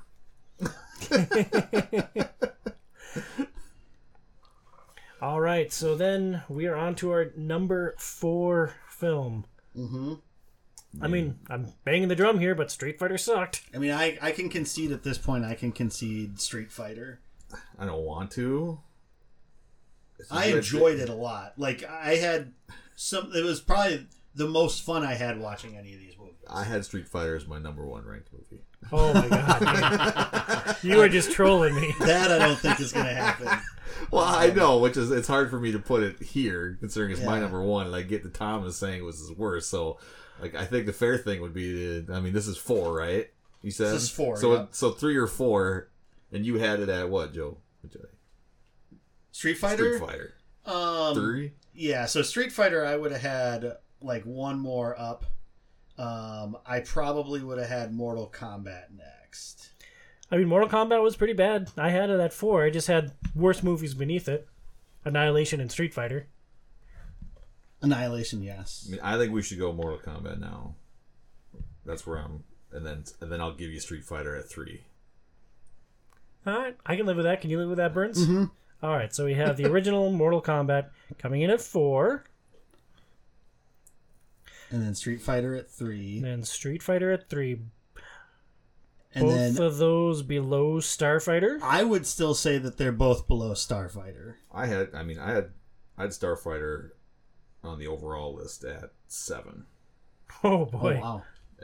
Yeah, I mean, I would have put Wing Commander, Super Mario Bros., and Double Dragon all above Starfighter. I've already caved on one of those, but I have a hard time putting Street Fighter above Starfighter. Ugh. And I think, Joe, you like Starfighter more than... It sounds like I like Yeah. Starfighter more than you guys. Yeah. But it's not a hill I am super worried about dying on. So I don't... Well, I mean, if you have it higher, I'm more with you that Starfighter belongs higher on the list than the 3 movies that we just slotted in. Yeah. I think so too. Yeah. 2v1, sorry, homie. Okay. Death Blossom it is. So now we have 2 movies left, right? Yeah. It's Super Mario Bros. And Wing Commander. For me, it was Wing Commander at the top of the list. I had Wing Commander so far down. I had Wing Commander right above Last Starfighter, so I had Wing Commander 6th overall, which would have been on our other list. Would it be 1, 2, 3, 4, 5? 5 out of 6. I had Wing Commander. Yeah. These both were super close for me. But I thought Wing Commander was a more cohesive and interesting story, but Super Mario Bros. Was just so wacky and fun and wild. And So I was gonna say, I thought Super Mario was more interesting. Yeah, I had Mario Brothers pretty high. Yeah, I was gonna say I'm pretty sure I would put Mario Brothers 1 and Wing Commander 2. I can live with that, Casey. Yeah, I mean it's a lot higher than I want Wing Commander to be, but I have no problem with Mario Brothers number 1. I had it right behind the greatest comedy of all time, Street Fighter. But All right, well, that was not a super contentious ring. I mean, it was a little bit more involved than last year's when we just had three Of movies them, and yeah. we were all and they pretty were all unanimous. pretty standard where they banded into. All right, so check me if I have this order correct. We are saying that the best video game movie that we've seen through the 80s and 90s is Super Mario Bros. No. War War Games. Games is still Oh, number we haven't talked one. about Yeah, War Games. sorry, I hadn't transferred that down to Yeah, the bottom no, of the War list. Games with a bullet is better than any of these, hands down. So War Games is number 1. Yep. Yes. Then Super Mario's, Yep. Super Mario Bros. Yep. Wing Commander, Yep. No. But yes. The Last Starfighter, Yep. followed by Street Fighter. That one doesn't feel good to me. That feels It perfect. feels a lot better than the rest of the garbage that's above it that we've listed so far. Followed by Mortal Kombat, Double Dragon, Tron, and Mortal Kombat Annihilation. Yeah, I'm okay with that. Yeah. I have a feeling people are probably going to balk at Super Mario Brothers being as high as it is. I could agree, see- but those people probably haven't watched it in 30 years. Like Right. it's surprisingly interesting. Yeah, especially if you look at it like outside of like expectations, and just kind of like try to take it in for what it is. I think it's worth watching. Like we never really came back to that. It doesn't like graphically it looks like dated and everything like that, but I think it's worth watching in like 2022. Especially with like the new Super Mario Brothers movie coming out, that's going to be like actual like what we would have expect a Super Mario, and it's CG too, so there's that also. But I think it's worth watching and trying to look at it with a little bit of an open mind to see what's there, because it was more enjoyable than I thought it was going to be for sure. Do you know how open minds are like outside? Open minds are overrated. Is that what you're saying? Yeah. You feel me. That's good podcast chemistry right there. I mean, I would have put number 2. I would have put Last Starfighter at number 2 still, but Jeez. I know you guys don't like that as much as I did. But I'm fine with the list as it is. I just wanted to throw that little nugget there. sure. Yeah, I think I'm overly maybe harsh on space movies just because there's so many really good ones out there to compare to. Yeah. That it's hard when you see some of these other ones and they're just not done even remotely close to like Aliens, which was done in the 80s. Well, right. And stuff like or Star Wars, obviously. I mean, the Star Trek movies. I mean, there's so many good space movies, and then like you watch these, and it's just hard to like put them on that sort of pedestal that some of the other movies that are like that. So I have a hard time with those, especially when it's just really crappy. Let's also look at it this way. Stories. Who directed Alien? Ridley Scott, Who directed Star Wars? Lucas. Who directed what's one of those other great space franchises you named? I said Star Trek. There's 2001: A multiple Space Odyssey. I mean, Kubrick. a lot of those films that you're talking about have actual directors, like actual movie directors attached to them. Like, I think that is one of the most interesting things that we've seen about video game movies. It's like these no-name directors getting their first shot, and for whatever reason, it doesn't come together. Well, I think that's what's so intriguing about, like, with some of the streaming series that are coming out for video games, like The Last of Us is being done by the person who made Chernobyl, which was highly regarded. And it's like, okay, It's a new era. we're actually getting like people that know how to like really make like high quality things, putting these shows together. So it'll be neat to see what happens with that. The people that made Westworld, I know people are pretty all over the place on where that's gone after the first season, second season, so on and so forth. But they're the ones that are behind the Fallout series. Eli Roth, I mean, he's not a great director, but he's made quite a few movies, and he's doing Borderlands. And we're getting these people that have like actual names. These aren't people cutting their chops. Their first thing that they've made, and they're making a video game movie. Like, these are like sought after by folks, and I guess that part of that's just sort of showing where video games has come as time has gone on, and also that's probably partially reflective of the fact that at this point, especially, the video game industry dwarfs the movie industry in how much it makes and like the budget of the productions of these things. Like, aside from the MCU, most movie productions don't come close to the budget and how much money and how much money is spent and how much money is made off of those projects. And so I think that's part of why a lot of this has changed as well. That's fascinating. Anything else you guys want to get off your chest about video game movies from either the 80s or the 90s? And again, if you are curious about our first video game movie show, it was around November of last year, 80s video game movies in the OIO podcast feed. Yeah, no, I think we covered pretty much everything there is to know about all these, in my opinion, terrible movies. Yeah, I mean, I would say out of all of these movies that we've talked about on these two podcasts, like, War Games is the only one that's actually a good movie. Yeah, right? That's the one, like, if it's on, like, if I'm flipping through channels, I would actually stop and watch War Games. The rest of these, I'm passing right by. So, using that metric, if I saw Street Fighter on, I might stop and watch it, depending on where it's at. Because it's just like, some of the, I don't know, there's some stuff in there that I would maybe, like, stop by for a little bit just to check in on. Yeah, you're looking for a good laugh. Absolutely. It's like, it's a great comedy. I know it probably wasn't meant to be, but it is. It's a great comedy, and it should have been higher on the list. I disagree with my entire heart and being. And just wait, next year's episode when we talk about 19 movies in one show, it's going to be great. We are really going to have to find some way to focus that show, because the 2000s is a huge explosion. We intend to make the show an annual thing on Outside Is Overrated as long as we're doing the podcast. So we'll figure out some focus, and it should be a great show next year. But next month, we're going to nerd out over Tolkien. We'll break down the Silmarillion and the Rings of Power. Bring a Powerade for that one, Burns. It's going to get musty down here in my basement. I don't know what that means. Burnsy, sneak preview. Are you enjoying the Silmarillion so far? I am. It's a slow burn at start. Oh, at start? At middle? At 2/3? I mean, I traveled for work and I consumed a big chunk of this book on the work travel. And like, I was texting you and Patrick throughout my time in early Middle Earth. I'm like, this book sucks. I really hate this. I openly loathe everything except for this one little bit. And then finally, stuff got real in the last like 20% of the book. I'm like, oh, okay, well, this is all right. Yeah, it's so. I think the biggest thing with the Silmarillion is that it's a mythology and history book about Middle Earth. Yeah. And so... Spoiler alert, there ain't no hobbits. No, they're latecomers to everything.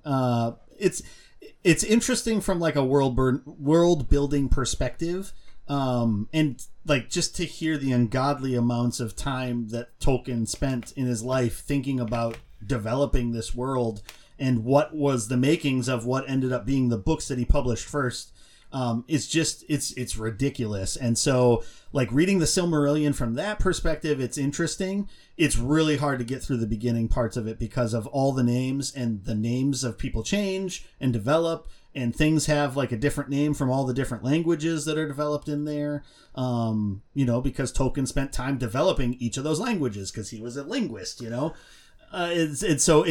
It's a lot to get through. I find myself going back to the index to be like, who's this person again? Oh, okay, this person that did this and begat this. And I took a different approach. Like, I'm just like, okay, I don't know who that is. I don't care. Okay, I don't know who that is. I don't care.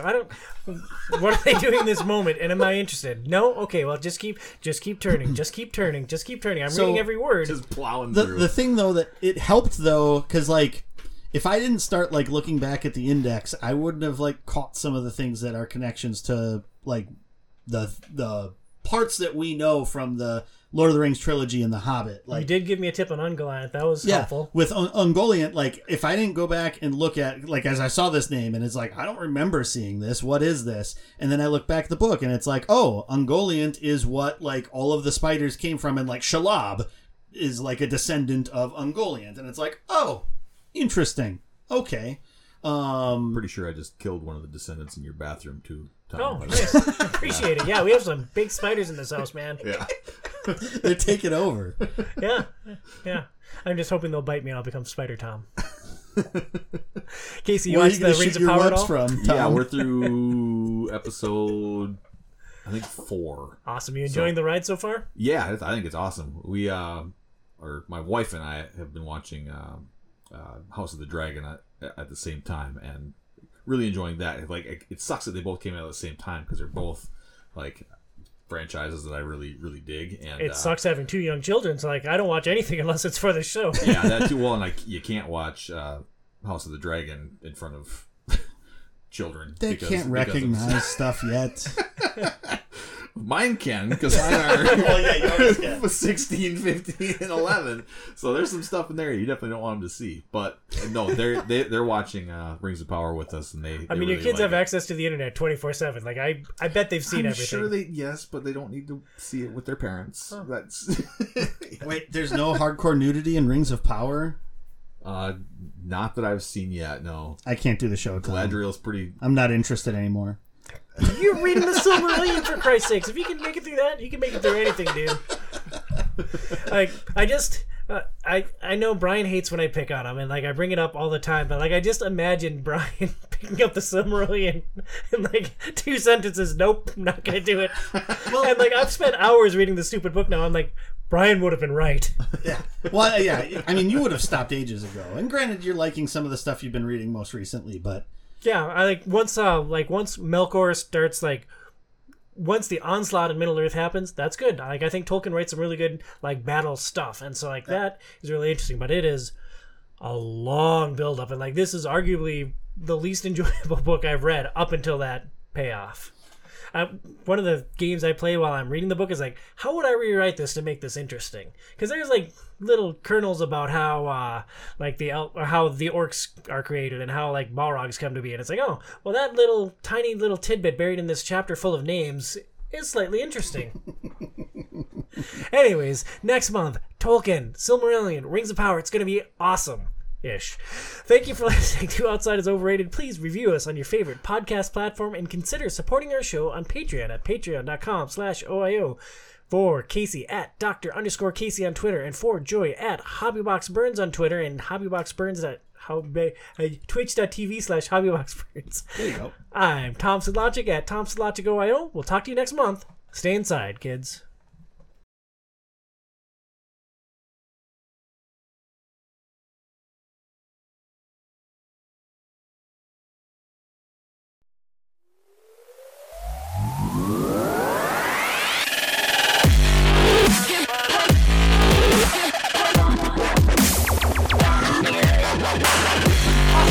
So far, I'm just gonna say all that.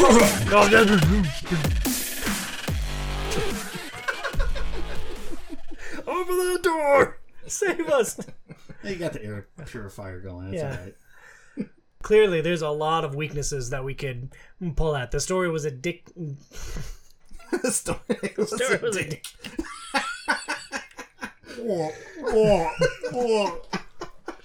Tom just tried to guzzle it down. Would you be open the door, get on the floor. Tom's meow meow de-evolving meow now. meow meow meow meow meow meow meow meow. Casey, what you be you? I got into the point and then I just lost had my- it. I had it, and then I just with this I don't know how to kill the bunny. I've seen that movie, Casey.